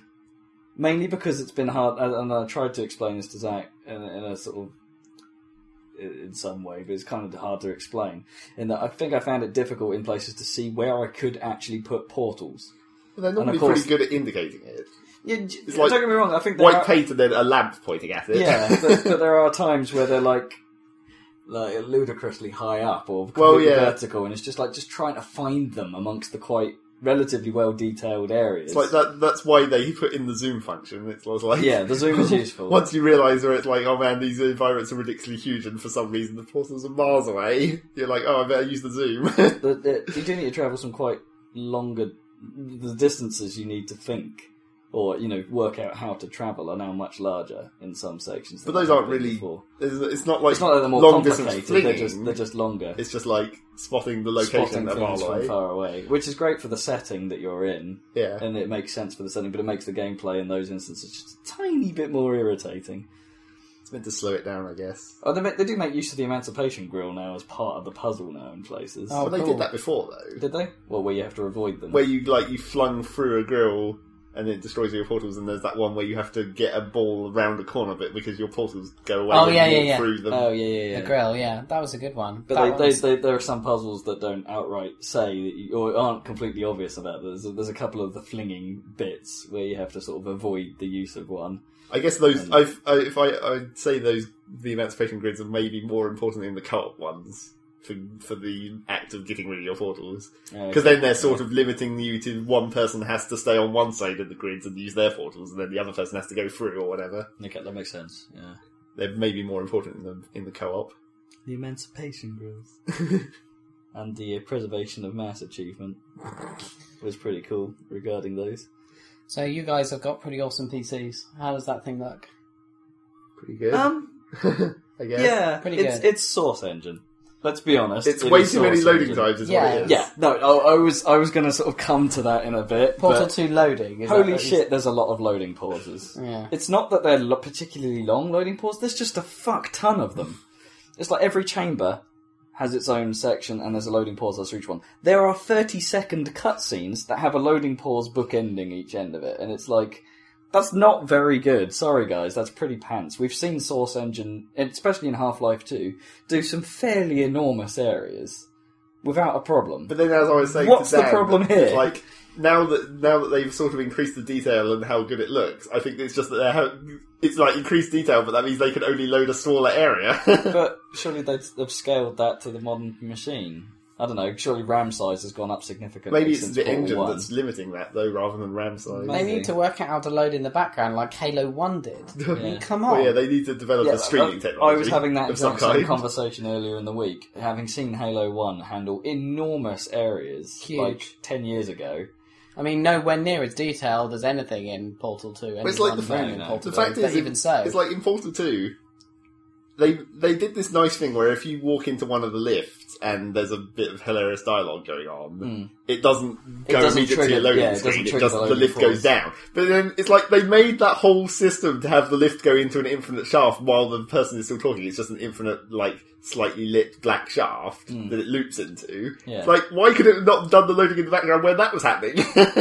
They've almost done it, except not quite. I think in that case, yeah, it's probably definitely an engine can't handle background loading things, but I think that, I mean, now they could have just made the areas bigger. They've got more graceful loading pauses where it comes to a nice loading screen or whatever, instead of always in previous Source Engine. And all the way back to Half-Life. Had that sort of UI pop up. You just sort of, well, it used to be, it froze, like you were moving and suddenly you weren't moving and it said loading in the middle. Tiny text. And then it would come up or whatever. But in doing that, although it looks a lot nicer, you're sort of violating the Half-Life rule of never camera control away, never taking you out of it. It's a bit jerking. I have to be honest. They've done some cool things with it, like depending on the section you're in, the loading screen changes. Yeah, that's quite nice. Which is quite nice. It's well done as well. It makes sense given the story. Okay.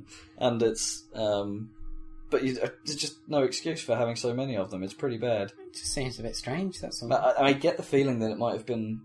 Everyone's saying, like, and I'm going to get this. This is a kind of a troll argument. A lot of people are saying that. Oh, it's a port, essentially, that the PC version is a port of what they were originally working on because of the console adaptations. I don't believe that. I don't think it's a port, but I think they may have had to make concessions in the overall design of the game because of their work on making it available for both Xbox and, of course, their first entry into the PS3. How much RAM does the Xbox and PS3 have? Not much. So you think that's why it can't load large areas on the PC because it's limited. But they handled Left 4 Dead fine. Yeah, and look at bloody Red Dead. But then again, I suppose the areas aren't enormous on Left 4 Dead, but they're bigger than Portal. Level of detail, though. But you can ride anywhere in Red Dead and it doesn't have a loading pause. You know, No, but as I was saying, talking about Source Engine games. I understand. But I don't know. I don't know. I think they could have done a better job of it. Or specifically, they could have made the PC version better than it is. But if you think about it, I kind of forgive the console versions for having that because it's especially on the PlayStation, because it's kind of an out of normal environment scenario for them, so they would have had to make concessions. But PC, really, with all their years of expertise, this is what they went with. Who outside of Valve are making first-person games for the PC as a lead platform? Battlefield 3, I'm thinking. Crytek, probably, because Crysis was probably PC lead. I guess, but they're really slipping on that with Crysis 2. It's definitely got console kind of in the same way. Because it was Xboxified. Yeah. But hell, that's a game that incredibly benefits from it because they've finally written an engine that's good. Yeah. And that's efficient and looks the business. Or scales, yeah. Yeah. Yeah, I mean, it was... Yeah. Well, there's no real config options. It just looks the business. I mean, the Crysis engine was amazing because it could do, but it was not optimized for anything. So much power. Yeah, so... Whereas the Crysis 2 engine looks fantastic and awesome. requires, what is now a normal PC. Yeah. But I'm just saying, there aren't many developers with PC as a lead. I mean, Valve are the PC gaming market I suppose now, Bulletstorm was with Steam. Xbox targeted. Yeah. Epic Xbox target now. Basically, yeah. I suppose you're right. There aren't many.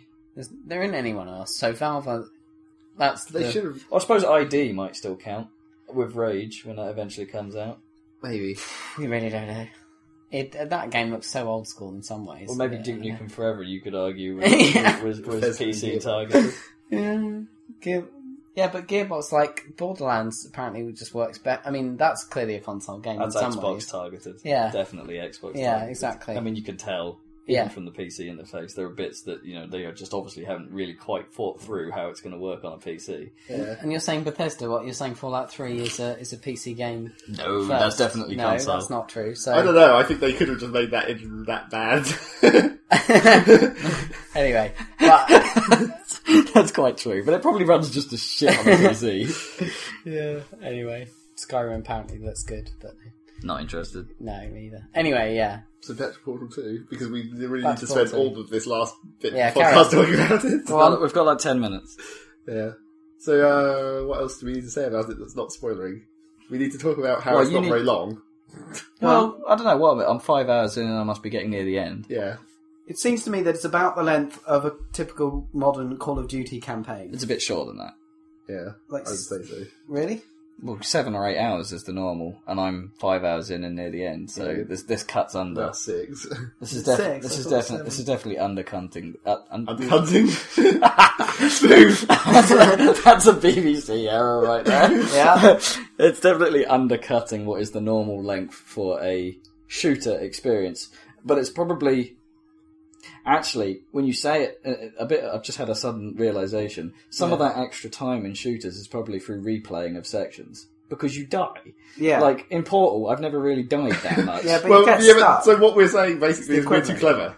Yeah, we're too clever. We don't cock it up, we don't die, and we don't get stuck on the puzzles, so we're just blowing through it extra fast. If you got stuck, that would be the equivalent of dying, wouldn't it? In a puzzle, getting stuck in a puzzle game is the equivalent. You die as well. And it's probably probably more frustrating as well, isn't it? Yeah. What, more frustrating than dying over and over again in Call of Duty because you can't see the guy through the smoke? Well, depending on the game. Yeah, exactly. Nothing's more frustrating than that. Anyway. But then, aside from it being like 6 hours long in single player, if you're awesome, and then it's like 5 hours of co-op-ish, if you're awesome. Although, to be honest, we did get stuck on some of... I say we, I'm talking about me and Canna, because Rob didn't turn up in time, and I started playing with someone else. You bastard. Seriously. It's alright, we could play it together now. Yeah, He's forsaken his... You've forsaken your co-op rights. Exactly. Go on then. You just have to hurry up and buy the thing. It's like, can Rob wait that long? Or me. Or will he forsake? No, I'm fine. I've got plenty of other games to play. I'm not one of the Portal hardcore. Oh, you don't like it that much? I'm not quite so into the whole Half-Life universe as you guys. So I think out of the lot of us, I'm the least fussed. It's not very Half-Life, though. But, yeah, you were saying that. But yeah, so there's the co-op, which is like 5 hours or whatever. But then there's like no advanced chambers or anything. It's like, where's the awesome puzzles? Well, there's no advanced. That seems odd. Oh, that's a bit of an omission. Do you think especially considering that where it's like. It doesn't feel like any of the mechanics are explored as much as they could be. It's like that's where the advanced chambers would go. Going down the DLC route, and knowing Valve would be free DLC. You'd on PC, but to be fair, and possibly on PlayStation, but Microsoft would never let that through. Yeah, but the advanced chambers, because all it is you don't have to make any new geometry. You just need to you adjust it, don't you? You kind of do. Well, it's all the same levels. It's just it depends whether they'd consider making advanced chambers or make whole new puzzles, which would be preferable. Well, they'd have to make you pay for that, though, wouldn't you? Whole new areas. I don't know. Well, no, it'd be the same textures and everything. They'll just do a TF on us, hopefully. Or a Left 4 Dead on us, where it's like, free DLC! Yeah, we'll see. Keep it coming, bitches. And I have to say, the one thing I think they've improved in this iteration of Source, though, is the lighting. Yeah. Some of the shadow effects are, and the use of spotlights and things like that are great. Really good direction on those as well. They're not used just for the sake of it. They're used because it makes sense and looks awesome while doing that. Cool. Do you think Source is a dead end, or do you think it could be continued from here? I don't know. I think there needs to be a significant iteration because they need to allow if Zach's theory is right and that they've hit the dead end between maximum detail it can handle based on maximum area, then they're going to have to go back and like do an enormous next step, like you say, Source was the update from Gold Source. Yeah. Maybe there needs to be Source 2, or yeah, whatever. maybe. Perhaps it's getting to the stage where there's not much more they can do. But saying that, there are people on the internet describing it as stunning. Well, it's good looking, but it's not mind-blowingly good looking. It's not the best looking game I've ever seen. I mean, I saw the very start of it and I was like, oh, this foliage or whatever, it looks amazing, and it's like oh, whatever. And then I got into like walk into it and it doesn't move.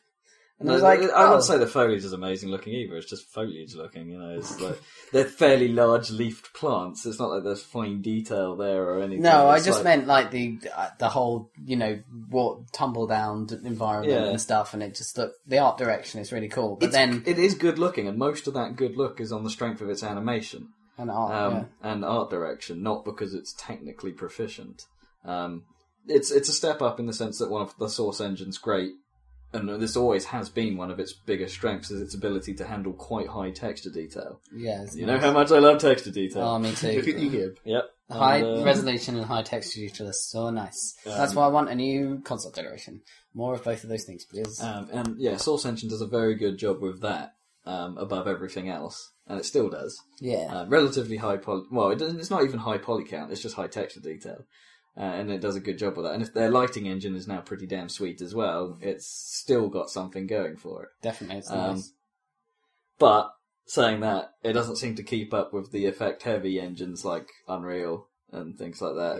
Yeah. It's good at different things. There's not really any. Strangely, considering that like Half-Life 2 was all about physics, basically. There's not really any like random crap lying around that's physics operable. No, it's almost all static environments. Apart from, there's a couple of standout scenes, isn't there, where they're almost entirely physics-based going on around you. But then because it's a scripted sequence with physics, you can't work out if it's You're actually not really interacting with it. No, you can't work out if it's scripted physics. Yeah. Some of that deformation physics they had for episode 2. Oh, yeah. Going on. Like bending sort of metal and stuff. That's cool. I still never finished episode 2. It's good. Good episode 2. I need to go back and play it really, because in the off chance they actually make episode 3. Yeah, that you were saying Source 2. First things first, bloody release that game. Make episode 3, and then make the new Source engine, and then make for Half-Life 3. Yeah, and then we're away. That's the plan. Sorted. Yeah. If they can do that, then I think the Valve people will be happy. But Portal 2, pretty cool. Pretty cool. And the ending is awesome. Not entirely. Oh, okay, I haven't got that far, but I'm not entirely sure yet I can justify full price for it. Again. No, it doesn't. But then again, you didn't really pay full price, and it's not. Well, really we got a bit. I haven't paid you anything yet because you bought my copy. I owe you cash anyway, so. Well, yeah, I think you're for like pizzas and shit. Oh, yeah. Anyway, yeah, I'll consider that another thing. The pizza tax. Yeah. But it's not even really a full price game, even at normal price.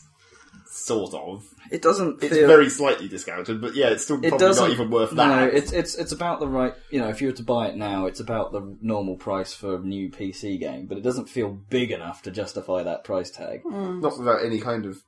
Well, I say without replayability or whatever. But that was inevitable. It's undeniable that it is one of the biggest titles in PC gaming by a long way. Ever since the first one came out, it's had this air of. Yeah. This is special about it.